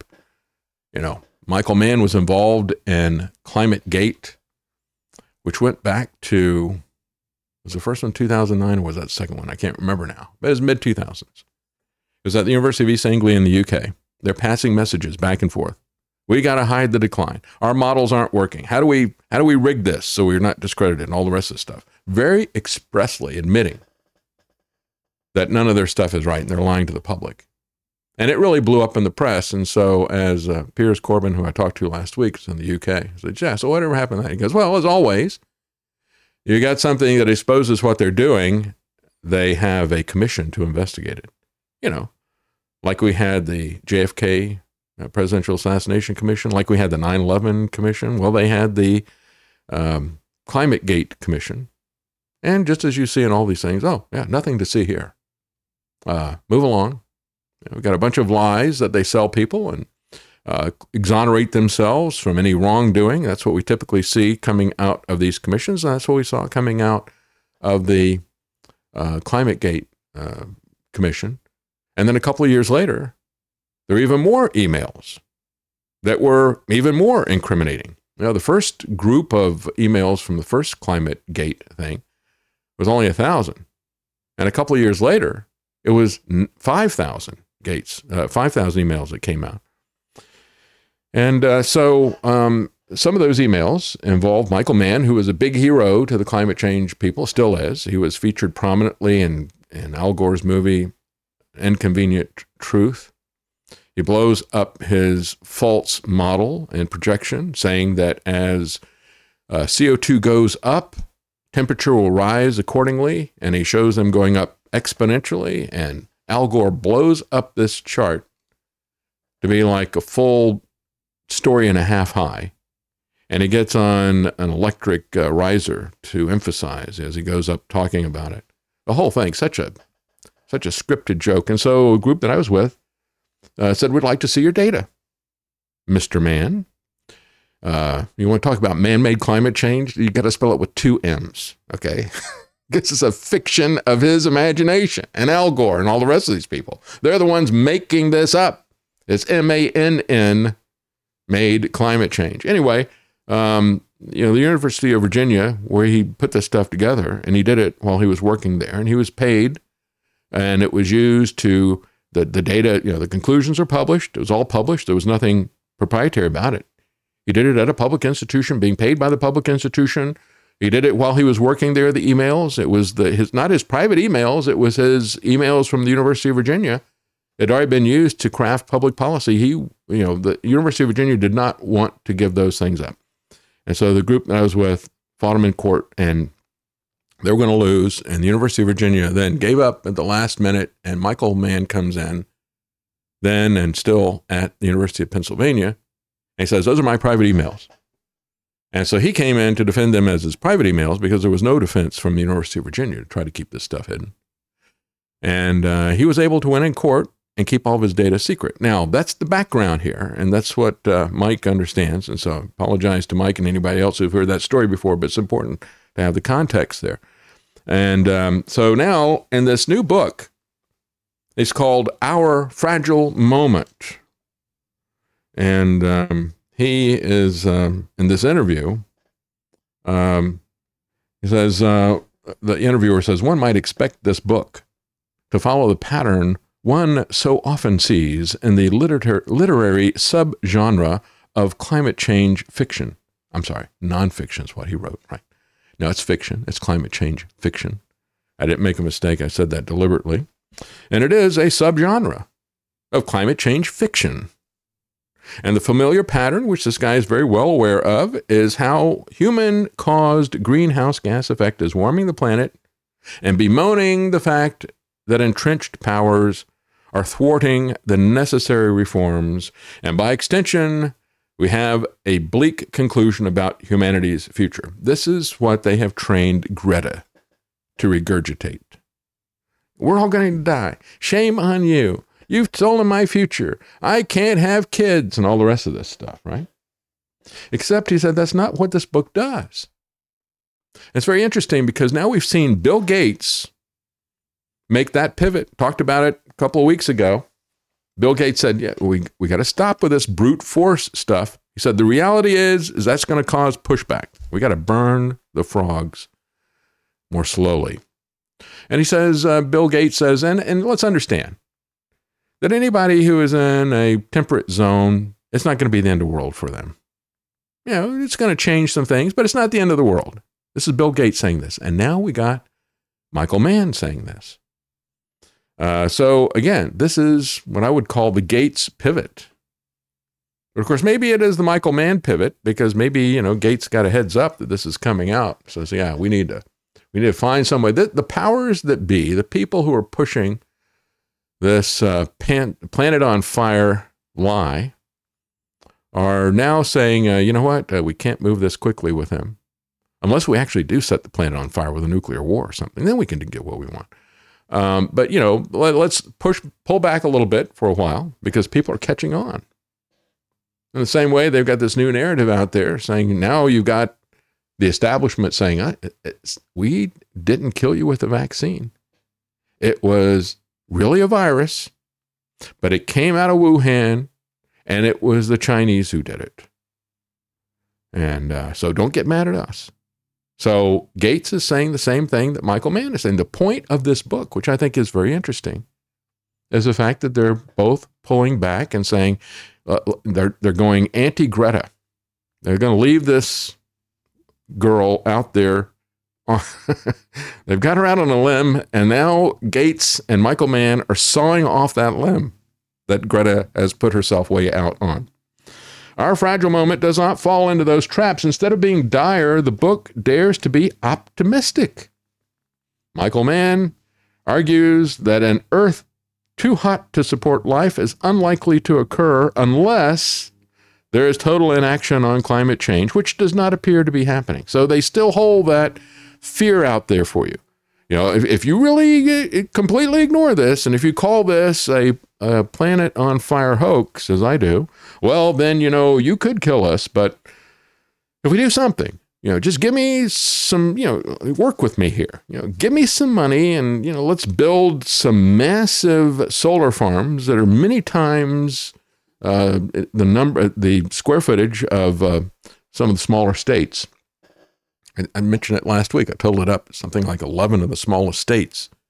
The entire square footage of the 11 smallest states is what they want to turn into just solar farms. Who knows how much more they want for wind farms. And, of course, that's going to be used to confiscate our property. Now, we got to have it.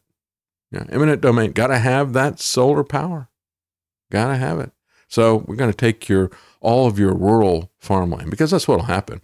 And it's not going to be a contiguous area equal to, you know, I think it was 11 states. There'll be massive super cities, jails that they can put you into, while they use this as an excuse to confiscate the rural areas. But anyway, he says, unless there's total inaction, that's not what's going to happen. Our current trajectory for warming, says Michael Mann, though dangerous and civilization altering, so still be afraid. But let's pull this back a little bit. It's not as bad as some of the earlier worst case scenarios that scientists had warned about. This is a major pivot. I mean, they've been telling us that this is our last chance to do something about this, or we're all going to die. And how many times have we heard that over the last 50 years? How many times have we heard that over the last 5 years? So now they're pulling back a little bit on this, because now everybody is saying that it is destroying our lives. It is destroying our economy. Nothing is working. They're taking us back into a literal dark age. He says, this person who's reviewing it says, the book, Our Fragile Moment, celebrates the beauty and the resilience of our planet's history by probing it in depth. Man's glass half full perspective on our battle against climate change celebrates the sheer joy of scientific knowledge. This from a guy who fought like a demon to hide his data. I'm sorry, that's not science. And nobody that does anything like that is deserving of the term scientist. They're not deserving of the term doctor, which is not a medical doctor, but a PhD. He ought to have his PhD revoked. Our Fragile Moment avoids the pitfalls of pessimism simply by sharing scientific knowledge. Yeah, right. Hey, I'll believe that when he shares the data that was the basis for his conclusions, which he never will. They have a quote from the book where he says, skepticism is a good thing in science, but there is a lot of bad faith out efforts to distort and to impair understanding, and that is not skepticism.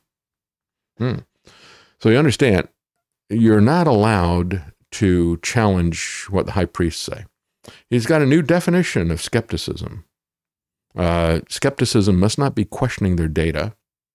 Skepticism is a question that you ask in bad faith. A question coming from somebody who disagrees with his conclusions, for example, or the prescriptions coming from the Biden administration or from the squad about the new green agenda. Life on Earth has been around for about 4 billion years, he says. This is Michael Mann. So he said, 2.5 billion years ago, we had snowball Earth. Well, I don't believe any of these numbers. I think they're way too big. I'm a young earther. I'm a young earth creationist. And I know that from the climate perspective, I know exactly when snowball Earth was around. I was still alive. I was in high school. Snowball Earth, began in 1970, and it went from 1970, the first Earth Day, to 1978. That was the lie that Michael Mann and people of his ilk, people like Paul Ehrlich, whose real agenda is to kill us all. Depopulation. The Population Bomb was Paul Ehrlich's book, and he was, one of the big organizers and public face of, the person that everybody interviewed about it. And they were saying, we're going to go into a new ice age, snowball Earth. And that lasted for 7 years. It didn't last for 2.5 billion years, Michael Mann. It lasted for 7 years. And then you changed it all, and we went to Fireball Earth. Hello, it is Ryan, and I was on a flight the other day playing one of my favorite social spin slot games on ChumbaCasino.com. I looked over at the person sitting next to me, and you know what they were doing? They were also playing Chumba Casino. Coincidence? I think not. Everybody's loving having fun with it. Chumba Casino is home to hundreds of casino-style games that you can play for free anytime, anywhere, even at 30,000 feet. So sign up now at ChumbaCasino.com to claim your free welcome bonus. That's ChumbaCasino.com and live the Chumba life. No purchase necessary. VGW. Void where prohibited by law. See terms and conditions. 18+. The interviewer says, you mentioned in your book, there's a tendency on the part of the media to promote a somewhat alarmist approach to climate change. See, he's pulling back from the climate alarmism. We called them alarmists, and they called us infidels. Oh, no, I mean deniers, right? Same thing.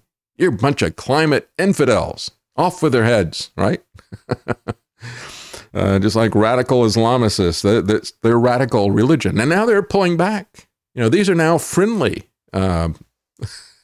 people out there. It seems to be derived from, if not scientific illiteracy, at least a lack of familiarity with the complexities of climate science. Now, what we need to be more familiar with is actually his data to show what he measured. He doesn't want us to see that because they were trying to hide that decline. What are some solutions to this so that the media can balance emphasizing the reality of human-caused climate change with explaining the nuances of science? In other words, you've left us out here. The media now for decades have been pushing this radical alarmism. And now you're saying that's not true? Please tell us how we need to proceed at this point so it can properly be in alignment with what you, Michael Mann, and Bill Gates are doing with this new climate pivot. It's just like the way they pivoted from Snowball Earth to Fireball Earth.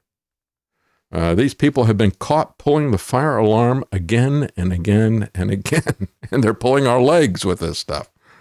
Michael Mann, and they intersperse throughout this article from Salon, they intersperse all these quotes from Michael Mann, which are absolutely ludicrous if you know the history of the man. He wants to tell us the history of the earth. Let me tell you the history of the climate alarmism movement, and let me tell you the history of Michael Mann. The evolution, he said, of science occurs through incremental increases in our knowledge that don't radically change our understanding, but fine-tune it. Okay, show me your data. He says, I talk about the whiplash effect. He says, a journalist, Andy Revkin, once called it, and he said, the fact that you knew you need a news hook for a story, and so, of course, you want to present what's new in a different, novel, and exciting way. Just that very process. So you see, this never came from him. It was never Al Gore screaming, we're all going to die. The polar ice caps are going to be gone by 2012. All the rest of that didn't come from, it was the journalist. It was just the journalist because they're trying to sell news. They needed a hook for the story, so they went overboard and became alarmist. It was never Al Gore. It was never Michael Mann, except that it was. It was the UN, IPCC, was the WEF, all these people. And so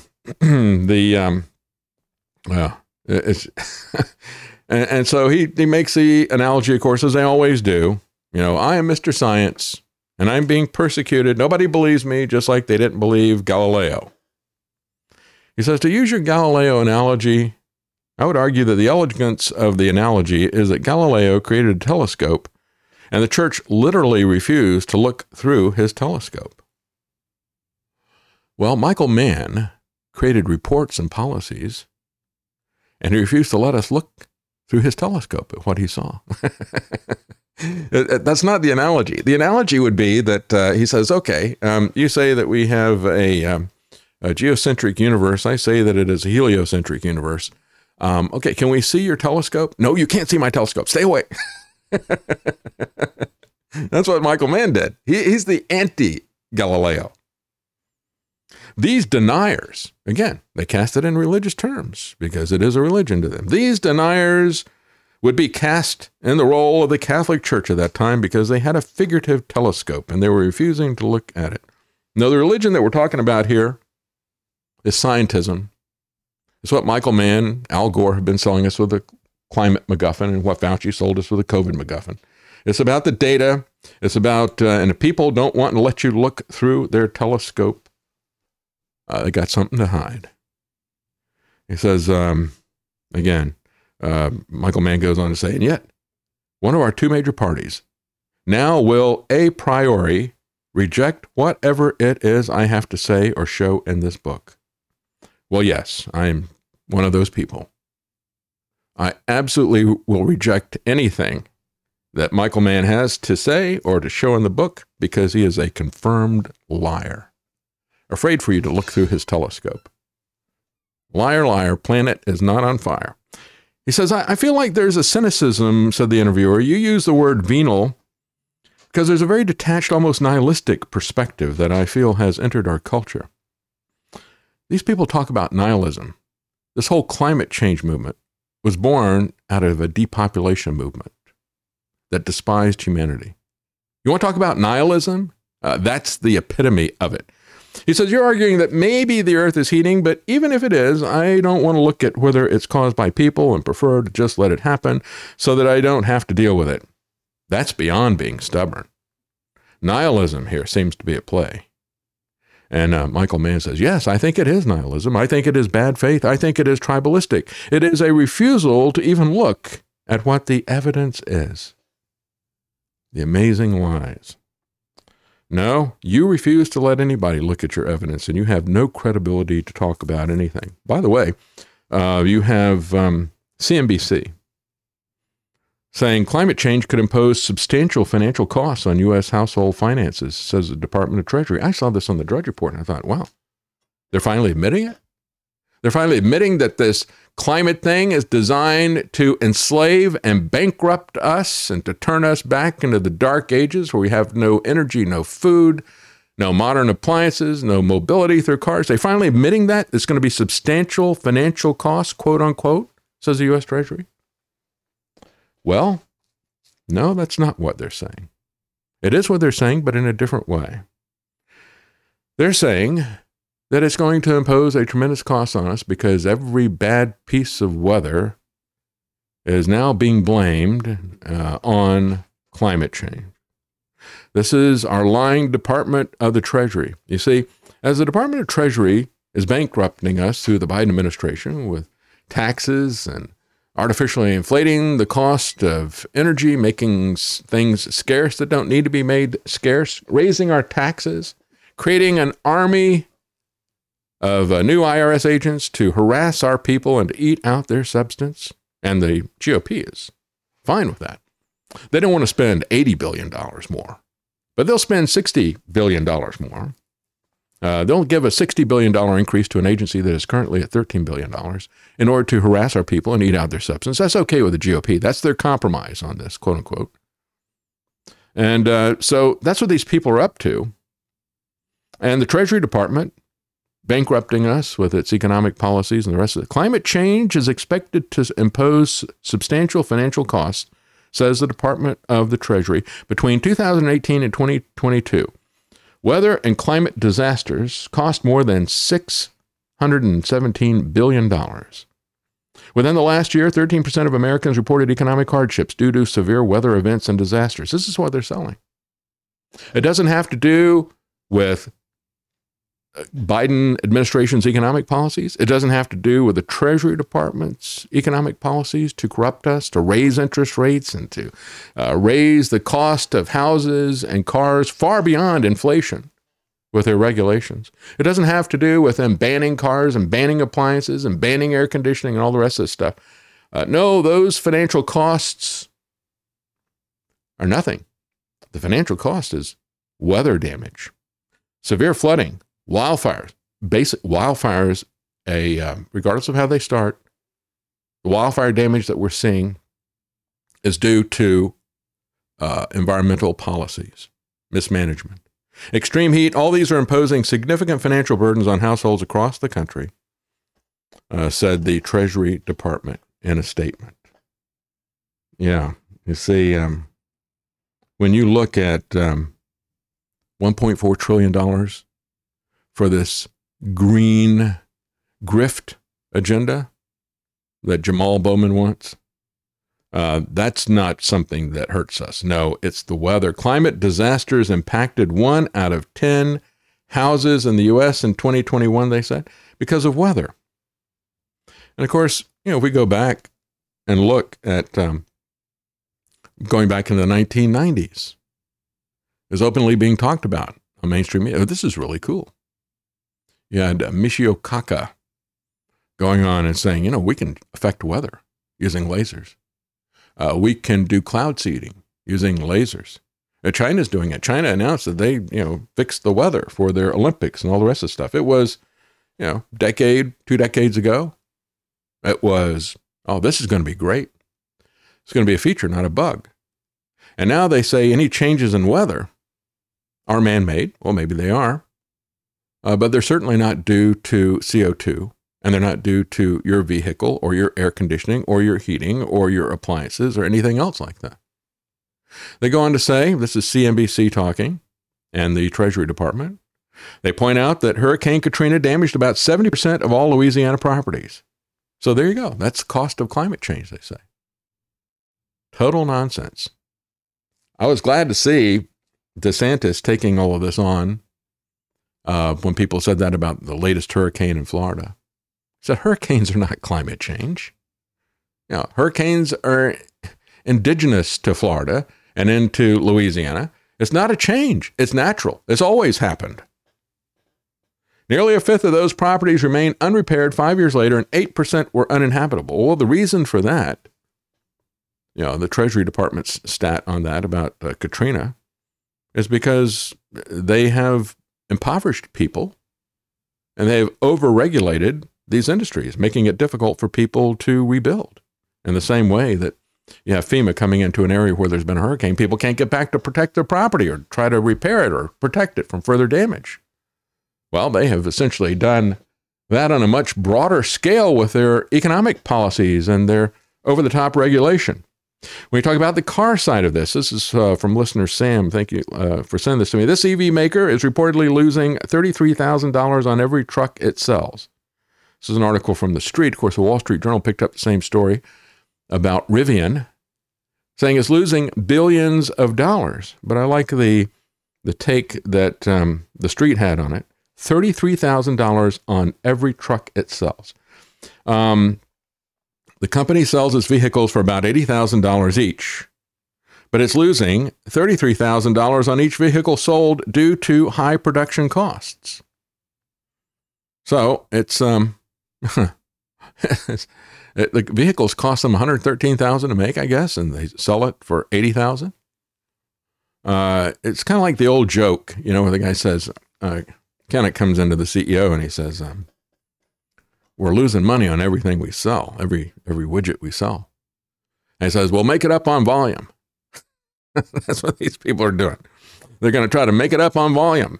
They're going to do even more of these things. This is the, damn the torpedoes, full speed ahead approach that we always see from the EV people, from the climate change people. They've got a profit margin of minus 41%. Truly amazing. But, nothing is going to slow this juggernaut down except the truth and a general awakening of people. Meanwhile, Biden's approach to this, as Rivian is losing $33,000 on each vehicle that it sells, Biden says, well, we just have to make moves to push the EV industry in disadvantaged communities. So we got to put more charging stations in disadvantaged communities. Those people still can't afford your $80,000 car, even though you're selling it at a 41% loss of profit. Okay? Negative 41% profit margin. These things are so out of touch with reality that nobody can afford these things. And certainly to go into the poor areas and say, the problem in these poor areas is they just don't have enough charging stations. Well, newsflash, if you were going to do anything to help the EV industry, you would put the charging stations in the very, very wealthy places where people can afford to spend $80,000 for a car that costs $113,000. But they're not going to do that. To ensure that disadvantaged communities are able to benefit from Biden's new demands for and spending on electric vehicles, the administration is committing $100 million to repair and to replace EV charging stations across the country. I doubt there's, they got a picture of this on this article from WND showing the inner city walls covered with graffiti and everything. I'm sure that there's a lot of electric vehicles around there, and already a lot of, if there are any EV stations, they probably need to be repaired now because they've probably been vandalized. But of course, these people, it's not just Rivian selling their stuff for $80,000.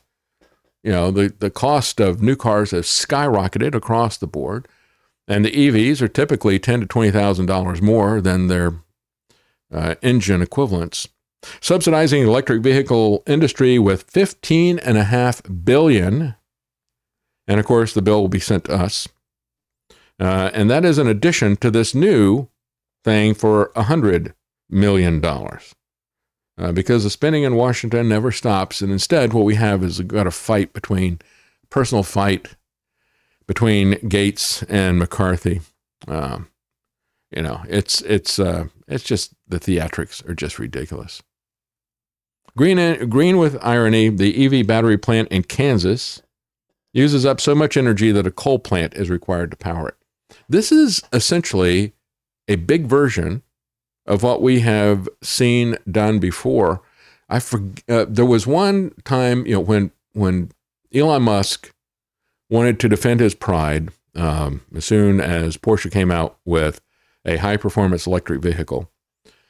He sent his Tesla Plaid, which is a high-performance EV, to the Nürburgring and wanted to show these Germans how it's done. And there wasn't a charging station there for his vehicle. So he also sent a diesel generator, which the people in Germany, because they're all caught up with this stuff, they were complaining about the noise and about the dirty smoke because they're very dirty.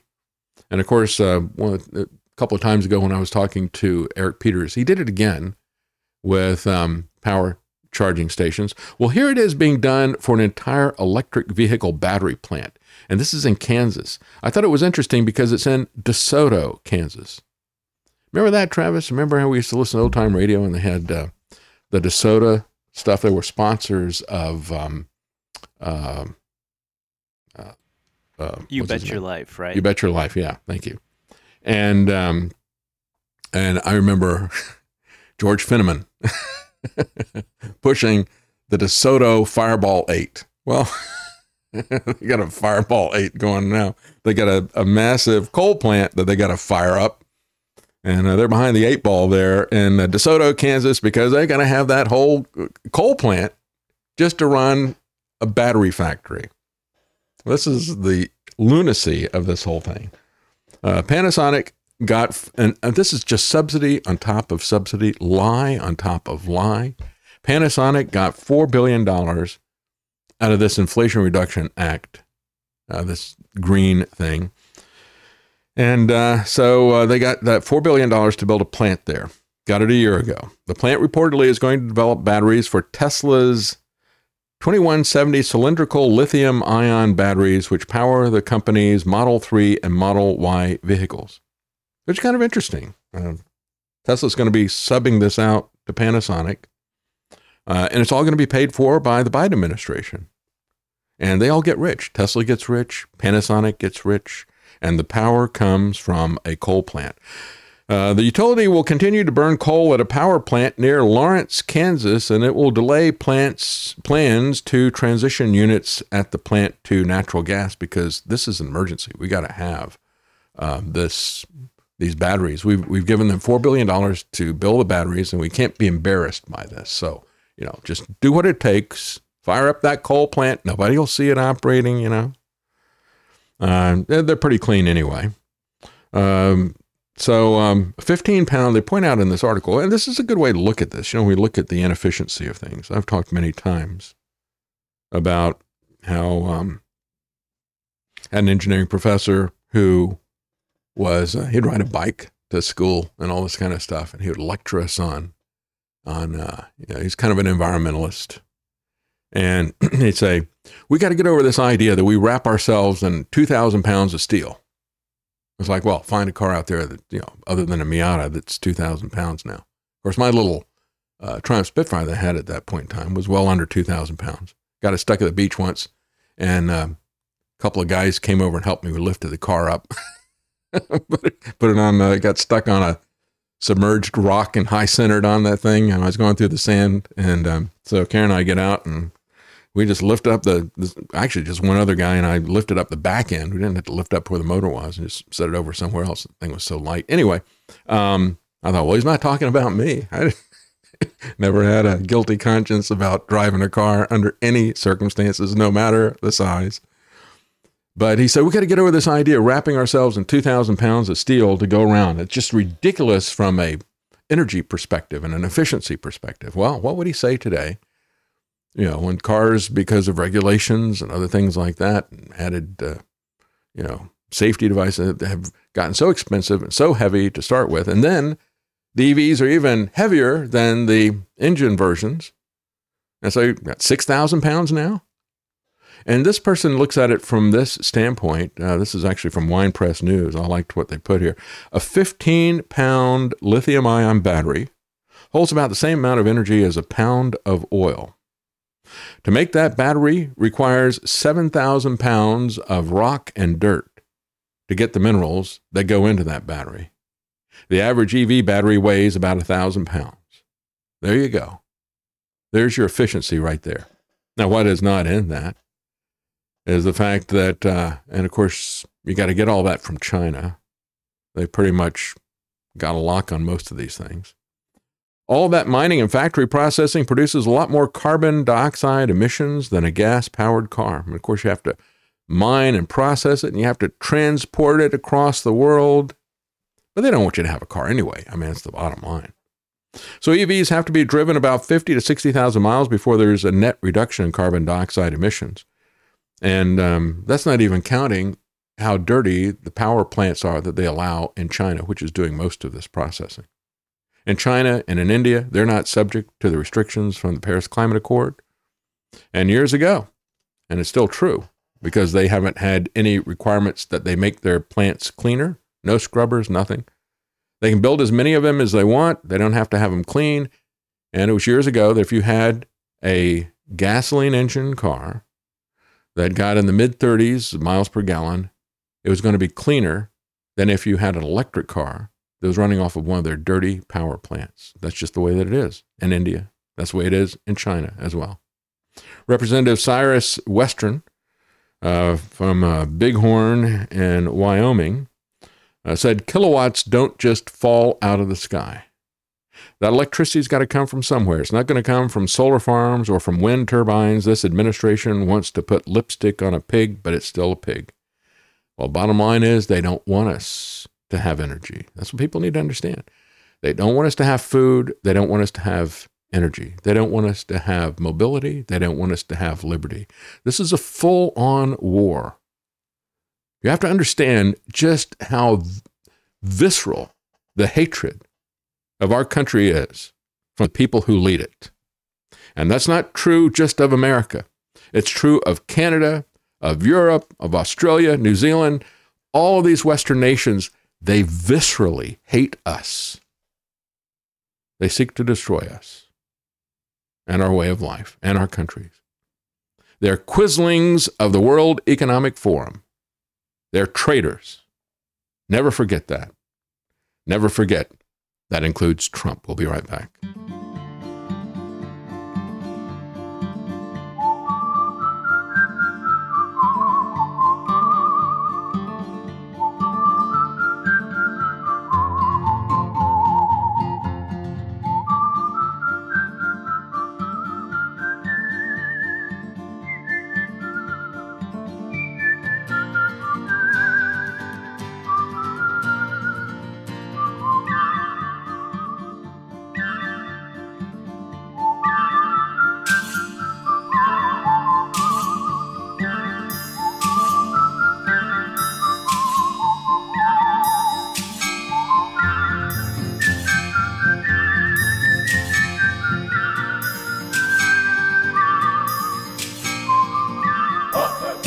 listening to The David Knight Show. Well, I wanted to give you the update from Guard Goldsmith, very important, and I'm sure that he's talked about this and will be talking about it. He sent this to me last night at about 11 p.m. He said the judge, he went to the trial of Ian Freeman. He said, and Ian Freeman is somebody who had a radio program, and he also got involved in crypto at a very early point. And Guard and I have talked about this in the past. There is a lot that is happening here, and I think to put this in context of everything that is happening, it is necessary for them to demonize crypto because crypto is a challenge to their CBDC, and it's the most direct challenge. So they're focusing on crypto right now, and not so much on gold and silver. By the way, if you want to, if you see this net closing in around us, and I mean that as far as the internet as well, if you see this closing in around us, you might want to go for the best form of cash that you can find, and that is gold and silver. Tony Arterman at davidknight.gold. That'll take you to wisewolf.gold.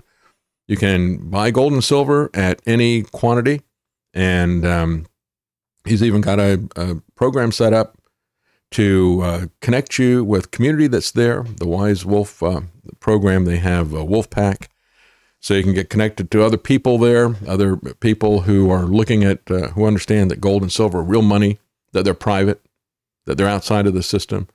And so you can talk to them about how they view things, and also talk to Tony. That's one of the things that it's very important that he offers. It's kind of interesting to see all of these mainstream media articles talking about how Costco sold out of gold.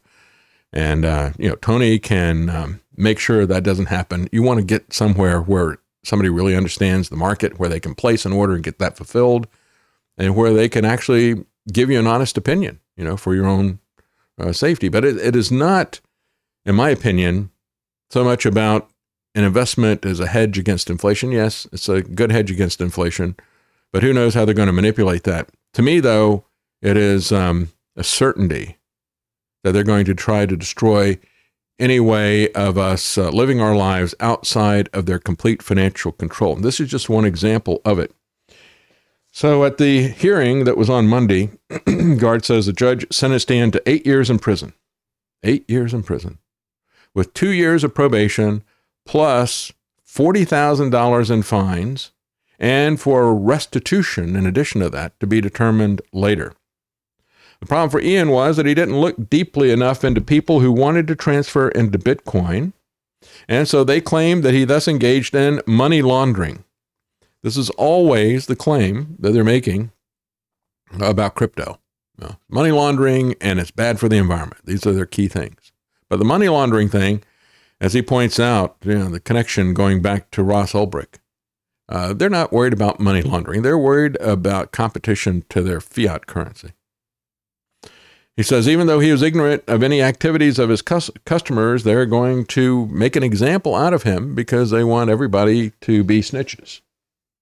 It is the United States of Stasi Treasury Department here. The penalty came 10 years and a day after the guilty verdict of Ross Ulbricht. Ian originally was supposed to be sentenced on 9/11, but his attorney was able to get an extension to today. He says, I have the federal PR statement on it, but it doesn't offer much more than their slant, and it omits the keys that Ian was ignorant of what people might be doing with their Bitcoin.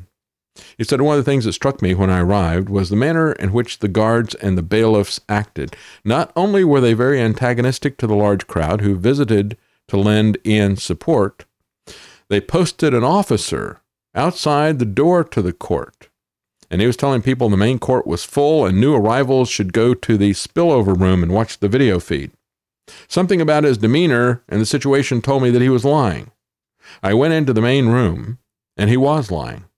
It wasn't full at all. In fact, a well-known New Hampshire news reporter came in shortly after I sat down, and she was allowed to go in, but another friend of Ian's who followed her was told there was no room, even though he could see all the spaces on the benches. It was Kafkaesque. And I think they were doing what they did in order to make the room appear to be half empty, to demoralize Ian, as he was brought in from another room. They wanted him to think that many of his friends were not there. He said it was just despicable. I could be wrong, but it seemed to be what others were thinking as I left. Ian stood tall. He will appeal, and they ushered him into custody tonight. He will spend the first of many behind bars for trying to avoid using the Federal Reserve note. The legal and tax hurdles that they have created ward me away from the lot of crypto holdings, and I think they want to make an example out of Ian. So he says, we'll see what happens, but don't expect a great deal to change for Ian. He's truly a good guy. By the way, anyway, we'll talk about some of the other stuff here. That's some personal things about getting together, and I do want to get Guard on to talk about this more in detail. Liberty Conspiracies, where you'll find him on Rumble, I think, is it Rockfin? I'm not sure the schedule on it. Again, I refer people to Knights of the Storm, where they have the schedule for everybody's programs. A lot of people that are honest reporters, and of course, Guard is top-notch. You'll find him at Liberty Conspiracy, and you find the times for that. It's a Monday through Friday program. But let's talk about how they're trying to shut down the press. This headline, Western Nation to create a registry of podcasters and potential censorship initiative. Guess which Western nation that would be? Well, Canada. Yeah, that's who. Guess who? The Online Streaming Act, formerly known as Bill C-11, goes into effect on November the 28th, meaning that any online streaming service that operates in Canada and generates revenue of more than $10 million in a given year will have to register with the Canadian Radio, Television, and Telecommunications Commission, the CRTC. So this is the way they're going to do it. You see, podcasts have been, up to this point, the least censored of any of the ways to communicate information. They're feverishly working on ways that they can stop that. Now, Spotify has got their own proprietary thing, but of course, artificial intelligence is being used as for the new Stasi surveillance state to monitor and to identify us, to data mine us, to match up our biometric information that they've got. They just don't have enough people or enough, sophisticated enough programs, but now artificial intelligence will help them for that. And it'll also help them to monitor the content of what people are putting out there. I've noticed that the transcription service that I'm using has been getting better and better, which is both good news and bad news. Because as it gets better and better, it will be used to censor people. And that's what this is about. And of course, they'll run it through the big guys first. Anybody that has any podcast streaming system, this is the way it works. You upload mine to a streaming service, and then they push it out to all these other places. And so all those other places, as well as the place where it's being hosted, will be, they're big enough to fall into that, I'm sure. $10 million is not big for a corporation nowadays. And so they'll have to report all this stuff and put it under the aegis of these censors in Canada. So then they can threaten them if they don't shut down the people that they want. That's the way they'll run it through. They're saying to individual podcasters, don't worry, you don't have to register individually. Because all these people, as soon as they saw this, you had people getting on social media saying, over my dead body, I'll never register with the Canadian government. Well, of course, none of us would, right? But that's not the way it's going to happen. You see, Spotify kicked me off in May of 2021 after I started my program, just 5 months earlier.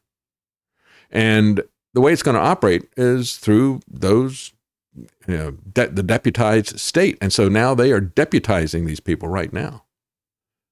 And they're going to be the ones who are going to do the censorship, or they will pay the fines. And this has become a standard procedure for all of this stuff. No surprise there. The surprise is that nobody is doing anything to stop any of it in government, of course, and that the public is not demanding that it be stopped. But of course, this goes back to 2018. Trump did nothing. You had the biggest conservative and libertarian think tanks, the Heritage Foundation, Cato Institute. They said, corporations can censor people. They can do whatever they want. You know, they're people too, and they're bigger people than you. They're more important people than you. Well, they're not people. They're creatures of the state. They don't have any God-given rights. Corporations don't, because they're not created by God. They're created by the state. They're created with a privilege license and the rest of the stuff. They're a fictional entity. We, on the other hand, are real, and we are created by God, and we are endowed with inalienable rights. And they use these fictional entities that have perpetual life here on this earth. They don't have eternal life. They do on this earth.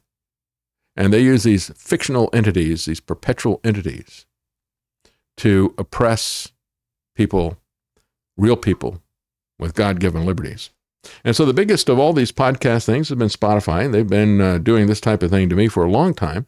And I've been understanding that this is going to be rolling out to other people for the longest time. But now it is actually happening. The Canadian government is pitching the new rule as a framework that they can then adapt to changing circumstances. They're going to collect basic information from them, they said. And then once we get that framework, so everybody understands that they're working for us, these corporations. And we set up a framework where you can analyze and report these people to us, and then we'll tell you who to shut down. That's the way this whole thing is going to operate. Their official statement from the CRTC, bragging about this, they said, CRTC takes major step forward to modernize Canada's broadcasting framework. You see, that's the way they present it. They're deputizing podcast platforms, and they're ready to blackmail them to become their censors. The CRTC, says the CRTC, is setting conditions for online streaming services to operate. Okay? No freedom. It's conditional. The conditions will take effect today, and as of September the 29th, which was Friday, and require certain online streaming services to provide the CRTC with information related to their content and their subscribership.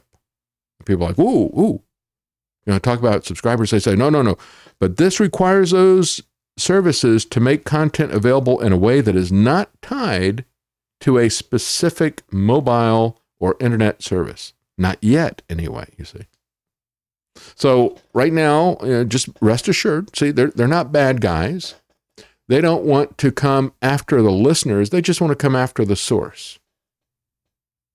But of course, they will come after the listeners, just as these tyrants in Canada, Chrystia Freeland and others, came after the people there with the trucker convoy, locking up their personal bank accounts if they contributed, right? That's what this is really about. Chrystia Freeland, all of her connections to the World Economic Forum. And I just saw an article that broke some news about her contacting Hillary Clinton and freaking out about Roe v. Wade.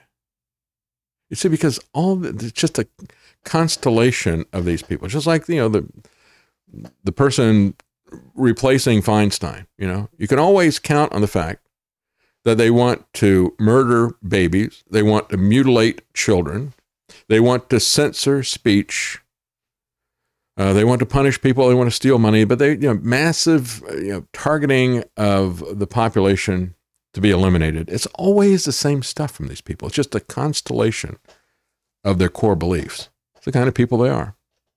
They said also, consultation is ongoing, said the CRTC. It considers contributions traditional broadcasters and online streaming services will need to make in order to support Canadian and Indigenous content. Well, there you go. There's always blackmail and bribery. So they go out there and say, well, don't worry. We're not coming after the users, right? We just want to know a little bit about you for our files, Mrs. Robinson, and we want to be able to have these people, when we tell them that this podcast over here is dangerous, you just shut that down.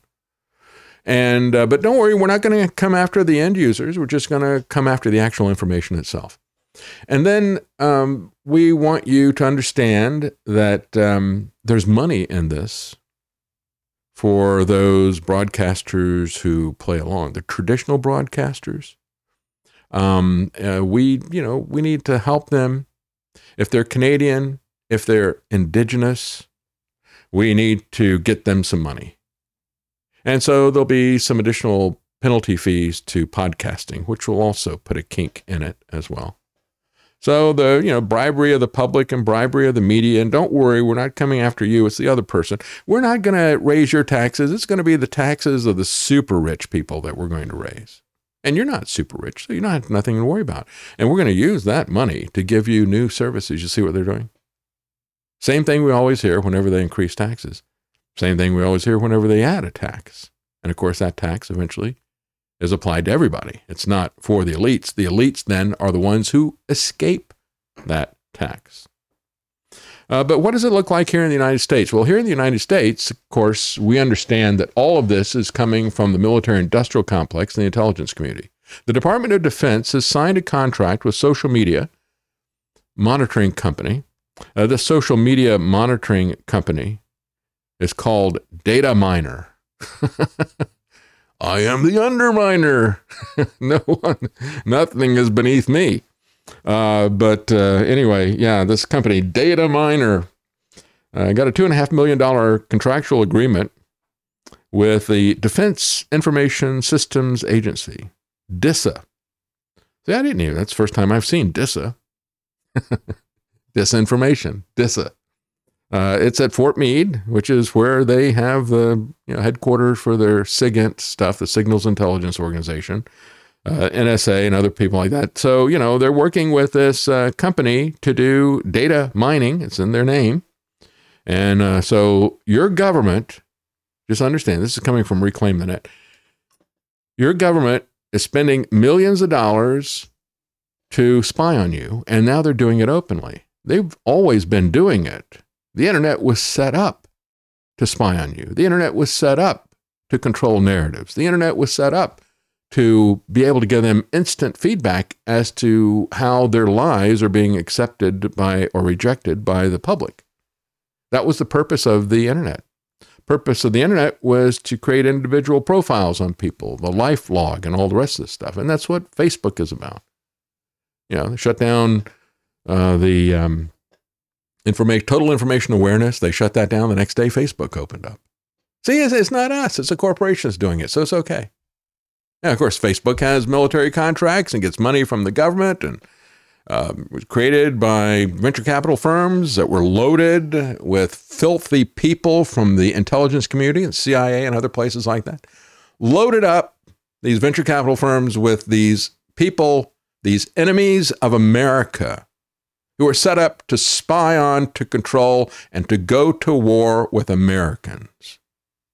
But hey, it's a private company and they can do whatever they want. And they're better than you. They're going to live longer than you. And they will do what we tell them to do, unlike you. And so Data Miner is going to get millions of dollars for this. As Reclaim the Net says, this is unsettling. And it's reinforcement of sweeping surveillance and potentially having implications on free speech and privacy protection. You see, everything that you're doing is being watched. Are you tired of that? I am. I mean, I don't let that intimidate me, and you shouldn't let it intimidate you either. But I'm sick of this stuff. I'm sick of these people, and I'm not going to call them anything other than reprehensible spies on America, backstabbing, Constitution-destroying spies who want to destroy the very foundation of our civilization, which is free speech, debate, and the rest of these things. These people are authoritarian, totalitarian technocrats. We have a standing army and have had a standing army in this country since World War II. They never stood down, unlike any of the other previous wars. And now they have openly turned to war against us. Surveillance of its own citizens. And the control is being, surveillance, the purpose of the surveillance is to control and punish us. Just remember, think about this. When you look at the public response to this, how incomprehensible it is. I look at all this stuff and I can't believe people are putting up with this, just like I can't believe they put the masks on. I can't believe they shut the churches down. I can't believe they took the injections. I can't believe any of this stuff. But it's happening. The vast majority of people out there. And of course, the vast majority of people never do anything. It's going to be a tireless minority who's going to stand up and fight for liberty and freedom. And we got to make sure that that tireless minority has God on our side. Or better yet, not that he's on our side, that we're on his side, you see. You're not going to get anything accomplished in this life unless you first turn to God and seek God. And you make that your first priority, he's promised that he will give you protection. We've seen it over and over again. We see that theme throughout the Bible. We've seen that theme throughout history. A small minority of people who are focused on doing the right thing, focused on God and obeying him, whatever the consequences, and there are frequently consequences in this life for doing that. But those people are the only ones who change this world. And it's not those people who change the world, it's God who changes the world for them. We don't want to put the political cart before the horse that's drawing it, drawing everything. And that's God. God is the one who's pulling us through this. And we want him out front. And we need to be following him instead of putting him in back and telling him to follow us. But do you remember how governments react when they find out they're being surveilled? If it's a friendly government, we see all this stuff. It's like, look at this. Israel is spying on us. Or go around the other way. The Israelis say, look at this. The CIA is spying on us. Or Germany, the CIA is spying on us. A lot of people saw that with the Snowden leaks. These people that are supposed to be our allies. Well, we're spying on them. And then we find out that they're spying on us as well. But it's not expected, and everybody is, at least pretends to be outraged about it when it happens, and they should be, because we understand it's a betrayal. Why is it that Americans who have been told that their government is their ally? The government is your friend. Government is your protector. Government's going to fix everything. I know if you just get the right government in there, Republicans didn't believe that for the longest time. They believed that government wasn't the solution, it was the problem. But now we believe that if we get the right guy in other words, Trump, he's the right guy. He's going to fix everything for us. If we can get him in, then we want him to fix everything. We want to give him so much power that he can do whatever he wants. Be careful about that. He's already wielded that power to create some of the most damaging executive orders that this country has ever seen. But when you look at this, you expect this type of thing from your stated enemies, right? So there's no outrage when Russia spies on America or America spies on Russia or China or whatever, you expect that. But if it's something, those are our NATO allies, we're spying on them or whatever. There's a real sense of outrage, except there is no sense of outrage with the American public when our government spies on us, when our government goes to war against us. Rockfin, Dugalug, thank you very much. I appreciate the tip. Thank you so much. Appreciate that. And I want to thank everybody. Last week I did not have the full update, and I was out of commission for a couple of days. But anyway, yesterday we got the gas gauge moved up, and thank you everyone. We got to 7/8. Thank you very much for all of the help, especially the last couple of weeks. When I look at this about people pulling ads from Rumble, for example, over Russell Brand, the fact that they're not cutting his money off and they're pulling the ads out of there.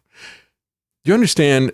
In my opinion, ad-supported media is never going to be an option to fight this kind of politicized, Stalin-esque, authoritarian America with a K. You're never going to get there with ad-supported media. Now, this is from Reclaim the Net, and they're talking about Russell Brand, and they're talking about numerous companies that are now boycotting Rumble out of the UK. Of course, Burger King is an American company, but they're doing it there. The Barbican is in the UK. A meal delivery service in the UK called HelloFresh. They've all withdrawn their ads from Rumble. And it's being pushed in the UK by an intelligence community front group, most likely. They call themselves the News Movement, but it is probably coming from the intelligence services pushing that. They say that they want to, quote, help people fight misinformation, but they're actually organizing boycotts of advertisers saying don't advertise on Rumble because they've got Russell Brand there.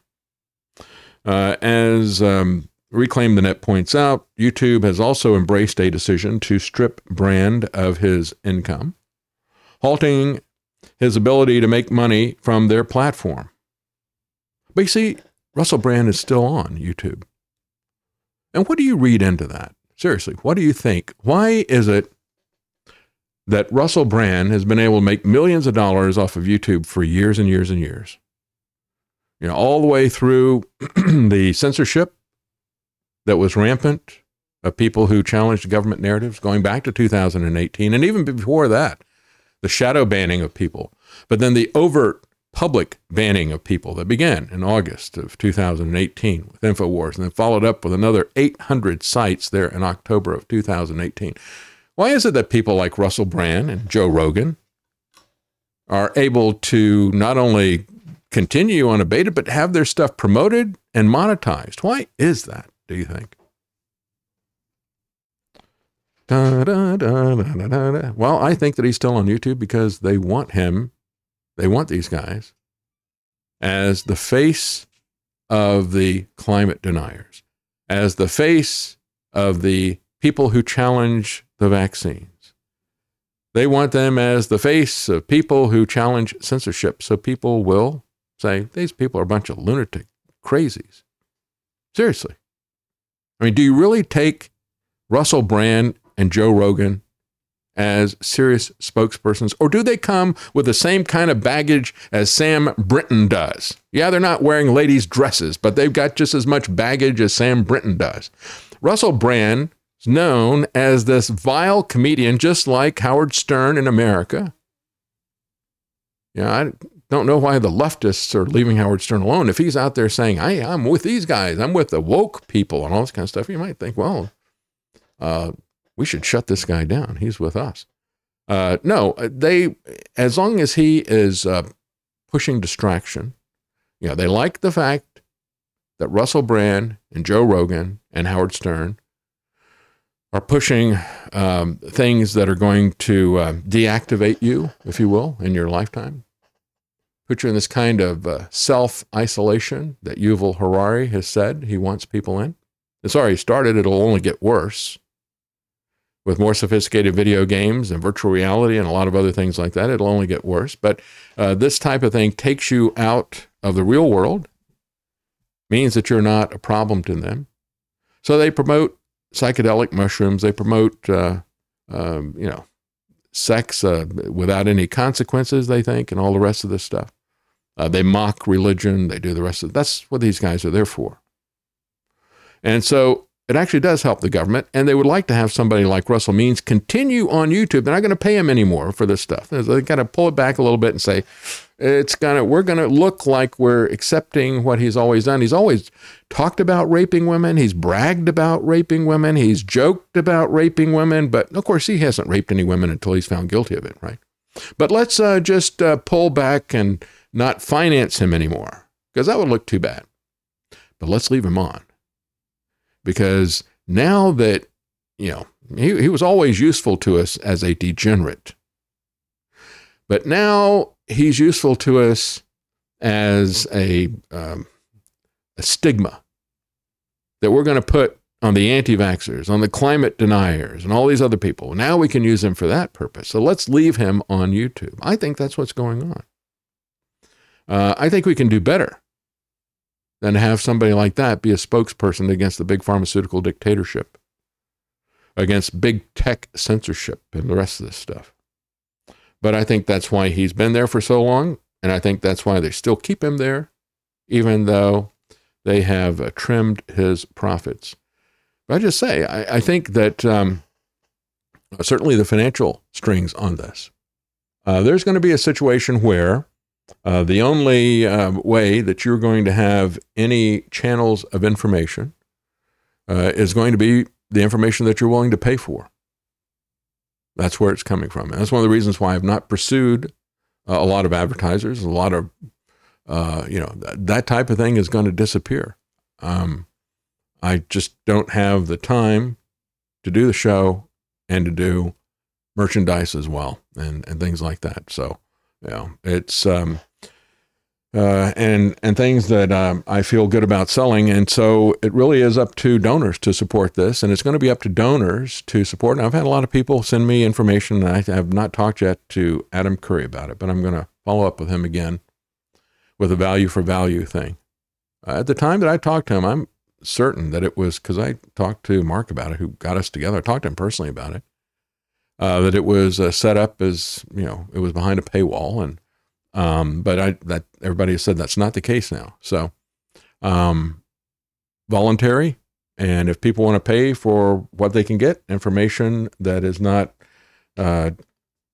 being controlled by the government, and as my opinion, whether you agree with it or not, I've got a lot of people who disagree with me. Boy, I'm still getting hate stuff about this thing on Wednesday. I'm going to have an interesting show on Thursday after none of this stuff happens. I told one guy, I said, you're a controlled opposition. He told me, I said, well, please tune in on Thursday. I will address this the day after the doomsday zombie apocalypse does not happen. I'll tell you why I knew it did not happen. But again, if you want people who are not controlled, and you're not going to be able to get free information. Let's just understand this. It's been said that if you are getting a service on the internet for free, you are the product, right? They're getting information about you. They're selling it to corporations or they're selling it to governments, but you are the product. If you're getting your information for free, then basically you're going to be, they're the ones who, the information is the product that they're pushing to you. The information is the product of the government. You're not the product. You're the product in that free system, but you're also getting the government information product is what you're ultimately getting. We'll be right back.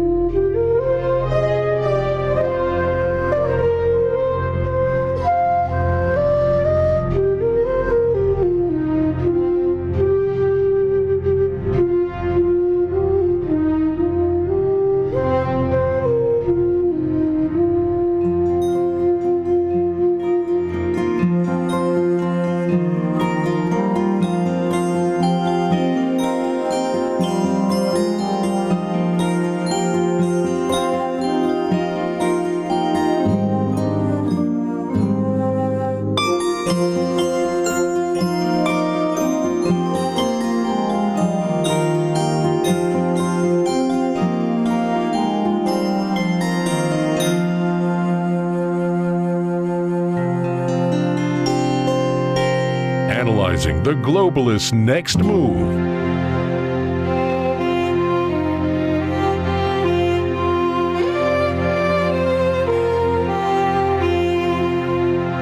And now, the David Knight Show. Let me just read this list. I don't believe I've read this. This is the last week of September that we got, and I don't think I've read this list before because I usually take it off of my.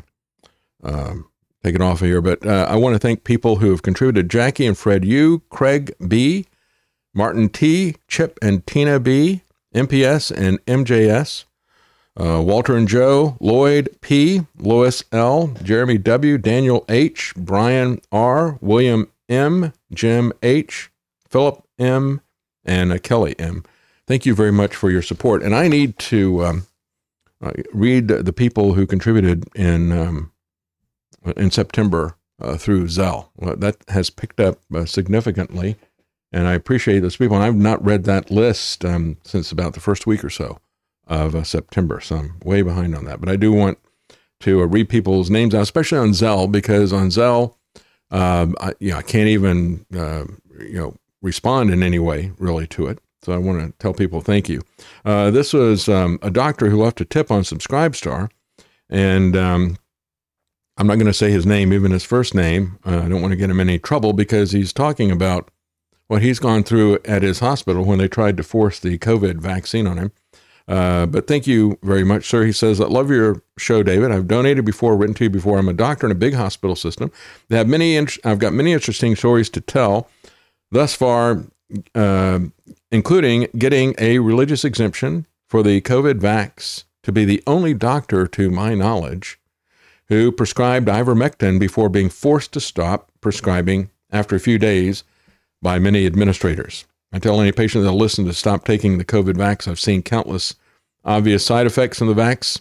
How I haven't been fired is anybody's guess. Well, that's the key thing. It's you got a religious exemption if you're telling people the truth because you have a conscience about it, because you understand that you will stand before God one day and answer for what you did.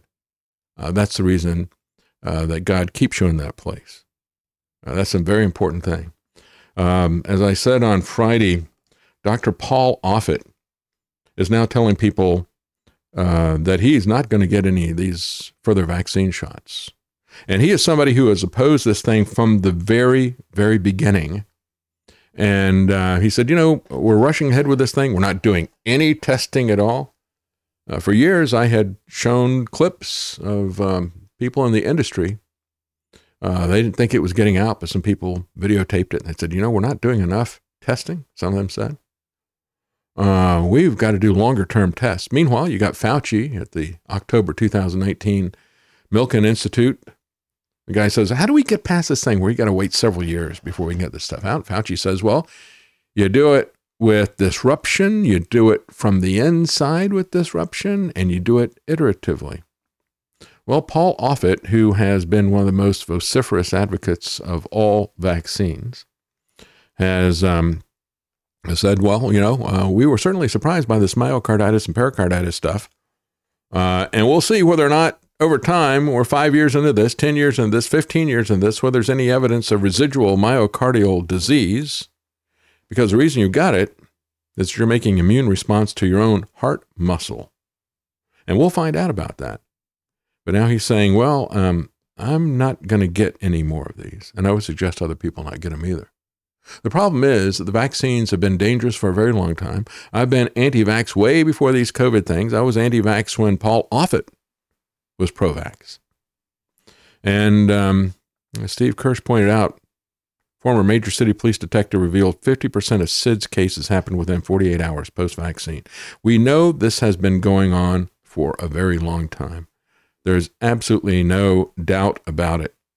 And it's we've identified many things that are in it. We've identified, used to be they would put mercury in. They would call it, I forget what they called it. But it was a preservative that they would put in. And they put it into contact lens stuff. And it's one of the things that when I tried soft contact lenses. Thimerosal, right? Thimerosal, that's it. Thank you. Thank you, Travis. When I, put it in my eyes, they would turn blood red immediately. And so I just stopped wearing contact lenses. And years later, I had an optician tell me, you want to try some contact lenses? I can't wear that stuff. Because the other guy had said, it's the preservative that's in there. And, you're allergic to that. It's like, oh, okay. And when I said that to the other guy said, I'm allergic to thimerosal. He goes, oh, that's mercury. We don't put that in the contact lens solution anymore. But they were still putting it in the vaccines at that time and injecting it into people's bodies. And so I don't know, maybe I'm just more sensitive to this stuff, or maybe it just shows up sooner. It's a real blessing that it showed up, I guess. Or maybe if maybe it's not a blessing if I'm sensitive to it and I get it in other ways. It's kind of like what we're seeing now with the artificial sweeteners. And they're saying this is it's doing horrible things to babies. It's doing horrible things to people's brains and all the rest of this stuff. I had experiences with that as well.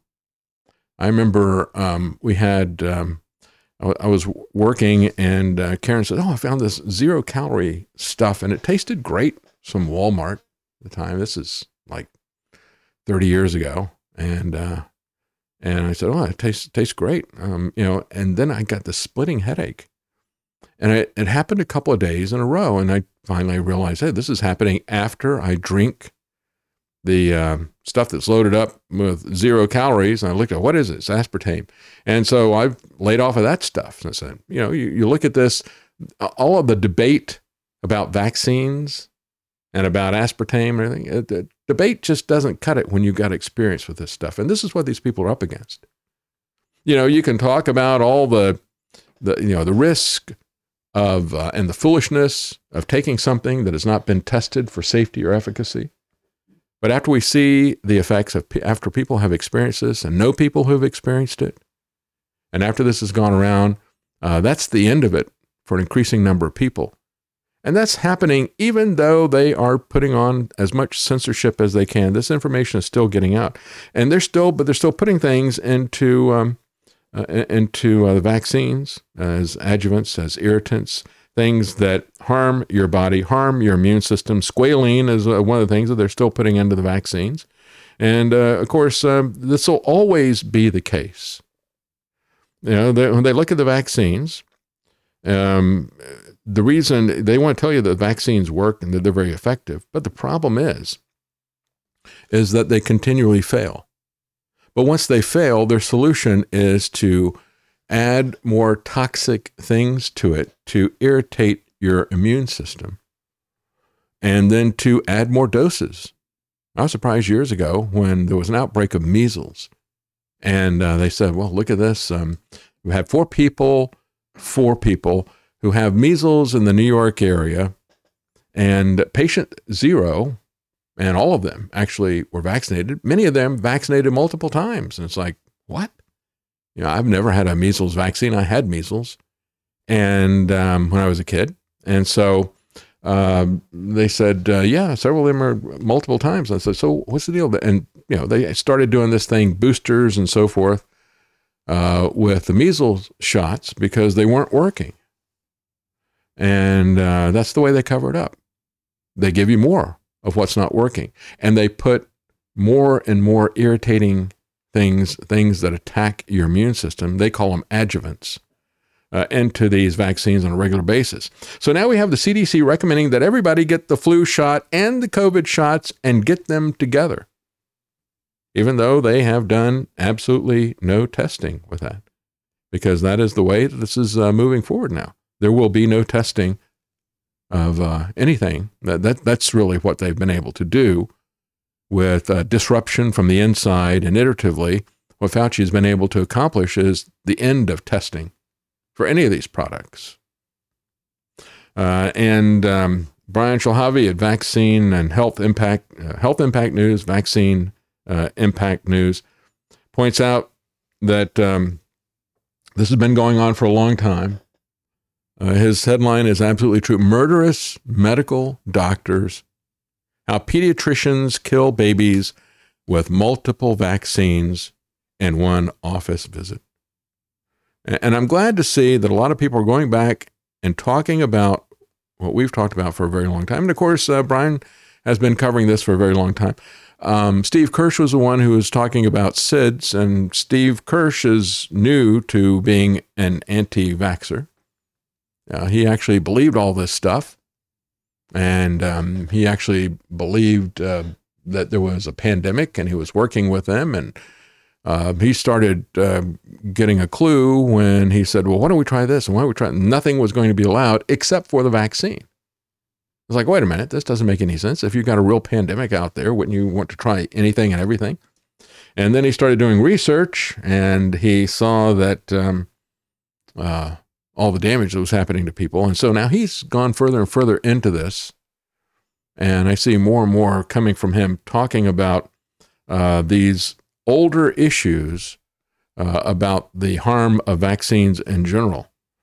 So I'm glad to see that this is done exactly what Rand Paul was concerned was going to happen. Rand Paul was chiding Fauci and saying, you push this untested stuff out on people, they're going to die. No, he didn't say that. Rand Paul said, if you push this untested stuff on people, you're going to increase vaccine hesitancy. That was Rand Paul's concern. Protecting big pharmaceutical profits, not the lives of people.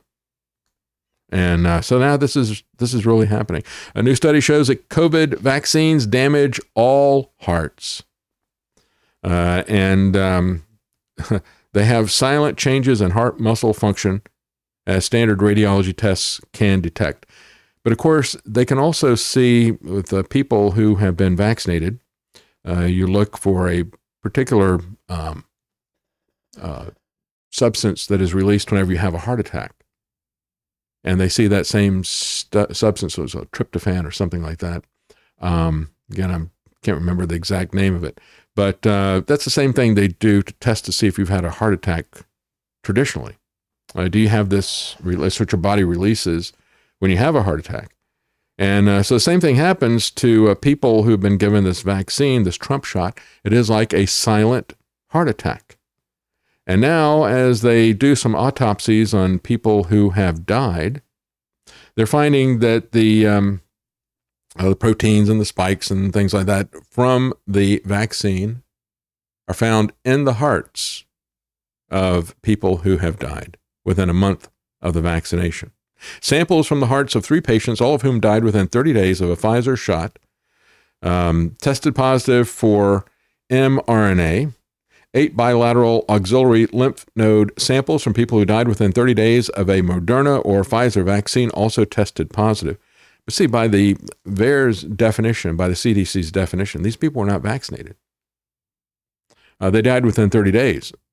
And so they would be reported as excessive deaths of unvaccinated people, probably attributed to the pandemic.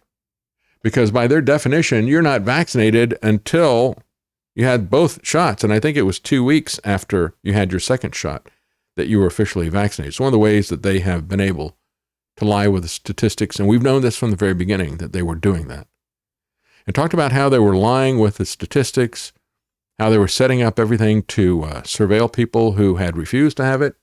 The only thing they were concerned about was the lot number, because now we see how much the lot numbers were varying, because that was the testing.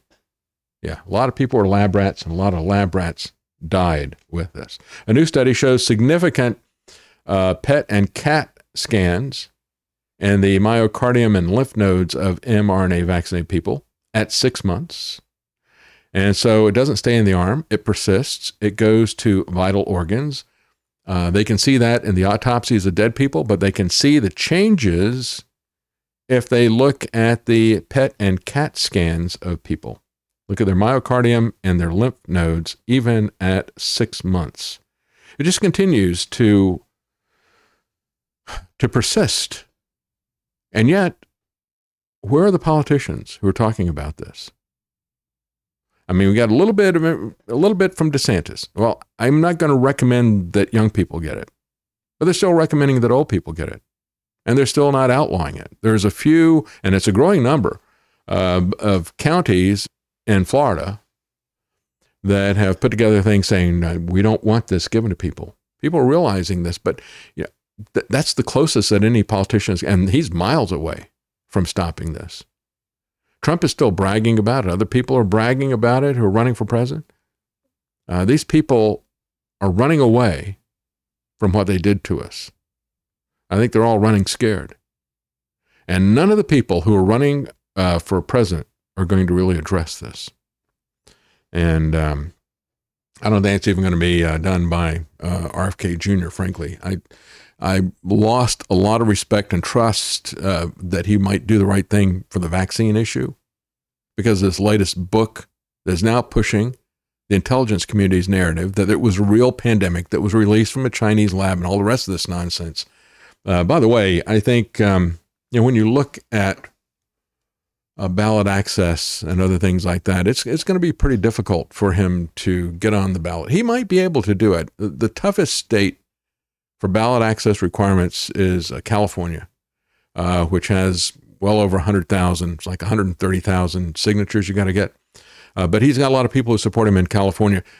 Interesting. I started looking up the different numbers, and of course, North Carolina always had very restrictive ballot access, and still does in terms of number of signatures you got to get as an independent or as a third party. And typically, and the way they have ballot retention by a third party is defined as a way that means that you've got to go through the signature issues on a regular basis.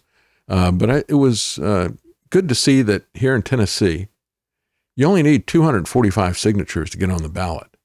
One of the freest states in terms of ballot access around. Another good thing about Tennessee here. But anyway, getting back to the vaccines, Western nation admits that 74% of triple vaccinated now have V-AIDS. In other words, vaccine-acquired immune deficiency syndrome. I think that's a very important way to phrase this. This is an immune disease system that they are giving to people, and it is coming directly from these Trump shots. And so we continue to see people, athletes, young athletes, who see, this was sent to me, a bus driver who died suddenly while driving the bus. We're seeing this with pilots on a regular basis. In this particular one, a 15-year-old girl dies. But, we're seeing this on a regular basis, and they think that we don't know. And they double down on this. As people are waking up, they come out with this narrative going back to, the Wuhan biolab and everything. And then you have the Nobel Prize in Medicine going to two scientists who enabled the creation of the mRNA vaccines. That's a clear signal to everybody of what in case you didn't get the message already with all the censorship and everything else, we're going to give a Nobel Prize to two of the people who sold you out on all this stuff. And they're going to take the money and they're going to continue pushing this. So we're going to take a real quick break and we'll be right back.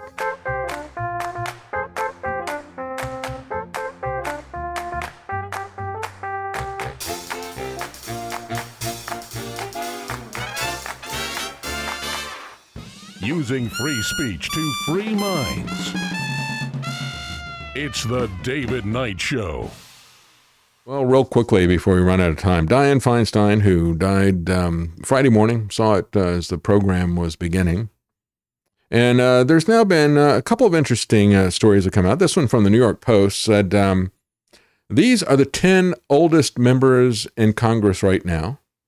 Chuck Grassley, of course, Feinstein was 90 years old, but Chuck Grassley, 90 years old. Grace Napolitano, 86 years old. Eleanor Holmes Norton, 86 years old. I guess you could say that she's in Congress. She's a non-voting member from the District of Columbia. Bill Pascrell, a representative, 86 years old. Representative Hal Rogers, 85 years old. Maxine Waters, 85 years old. Steny Hoyer, 84 years old. Jim Clyburn, 83 years old. Nancy Pelosi, because she's coming back, folks, 83 years old. Bernie Sanders, 82 years old. There you go. That's the 10 oldest people. We do have a gerontocracy, don't we? Dianne Feinstein has left a stunning amount of property to her billionaire husband's feuding kids. Yeah, don't envy these people. Don't you look at these powerful people and you say, how are they getting away with all this stuff? As the Bible says, you'll look one day and you'll not find them. Like smoke, they will vanish. And they'll leave behind their stuff to be fought over by their brats. The Bible doesn't say that. The New York Post does. Dianne Feinstein, one of the Senate's richest members throughout her trailblazing career, thanks to her billionaire husband. While others in Congress struggled to make ends meet, sleeping in their offices to save on rent, Feinstein commuted from San Francisco aboard a Gulfstream G650 jet. The aircraft averages, if you buy them, even if it's pre-owned, $62 million. Her last disclosure in May put her net worth at $69 million. But for much of her wealth, she could be thanked for her second husband, Richard Bloom, an astute investor. I wonder if he's as astute an investor as Nancy Pelosi's husband, who seems to know which businesses are going to be rewarded or punished based on legislation coming from his wife, the queen of insider trading, and I'm not surprised at all if that's the source of the Feinstein family fortune, because that's the way these people operate, and it's why they will not resign. That and the massive political machine that they are the figurehead for. This stuff never ends. But I think one of the most astounding things was to see who Newsom appointed. Again, this is a woman who is head of a rabidly pro-abortion group. It was funny the way the mainstream media would put it out there. This is a supporter of the Democrat Party. No, they want to kill babies. That's their main purpose at Emily's List. That's their main issue is abortion. So he wants somebody who's an abortionist. Okay, check that off of there. She's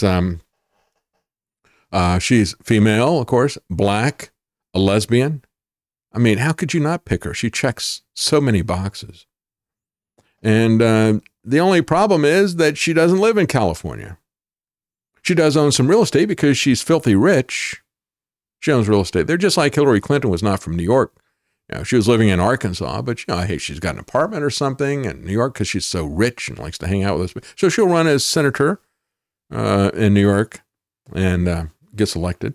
So Gavin Newsom, as Babylon Bee puts it, throws a dart at a board covered in black lesbians to select the next senator. And he finds one from Maryland. Who cares? He says, I think she lives in Maryland or somewhere, something like that, but whatever. What are my constituents going to say? Well, does she have any political experience? Is she qualified? Is this going to turn into another Lala Harris or Brown Jackson situation? Oh, maybe. But this one is super pro-abortion, and I hear that's polling well with Californians these days. So, at least the ones who still live here, he said. And that's really what we're looking at. We're looking at somebody who has, just from the standpoint of the agenda that she pushes, from abortion, killing babies, or if they survive, mutilating them as minors. That's where she's coming from. And, so that's even more important than the fact she's coming from Maryland. It truly is amazing how these people just do whatever they wish, and the Republicans never call them on it. And their voters never call them on it. It's just like Dan Andrews, who is able to do this lockdown. And then, when he gets a better offer from World Economic Forum, see you guys later. It's been a lot of fun controlling you. I'm going to go to the next level now. And he's able to walk away. Fauci's able to walk away with his chauffeured limousine and his security detail and his massive pension intact. There's no consequences for these people. It's like I said at the beginning of the program, there's not going to be any consequences for this guy pulling the fire alarm. We've had many of these alarms pulled on us, and they just keep getting away with it. She had said, this LaFonza Butler said the Supreme Court's ruling against affirmative action was about, quote, maintaining a system created for white men by white men. Well, interestingly enough, she's basically on the same page as RFK Jr. on that. Yeah, Gerald Celente, who, he's a political atheist. He doesn't cheerlead people, but, he's like, well, the only person we got out there who's really taking on this Ukraine thing is RFK Jr. But I told him that, and he says, oh no. Because it does tell you where the man is coming from. And it tells you where she's coming from as well. Maintaining a system created for white men by white men. Well, Emily's List is going to take care of that, and they'll take care of the babies as well. And I guess that takes care of the show for today. Thank you so much for your support, and thank you for listening. Have a good day.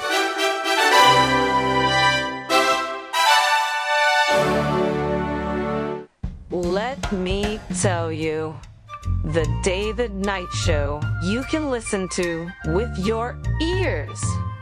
You can even watch it by using your eyes. In fact, if you can hear me, that means you're listening to The David Knight Show right now. Yeah, good job. And you want to know something else? You can find all the links to everywhere to watch or listen to the show at thedavidknightshow.com. That's a website.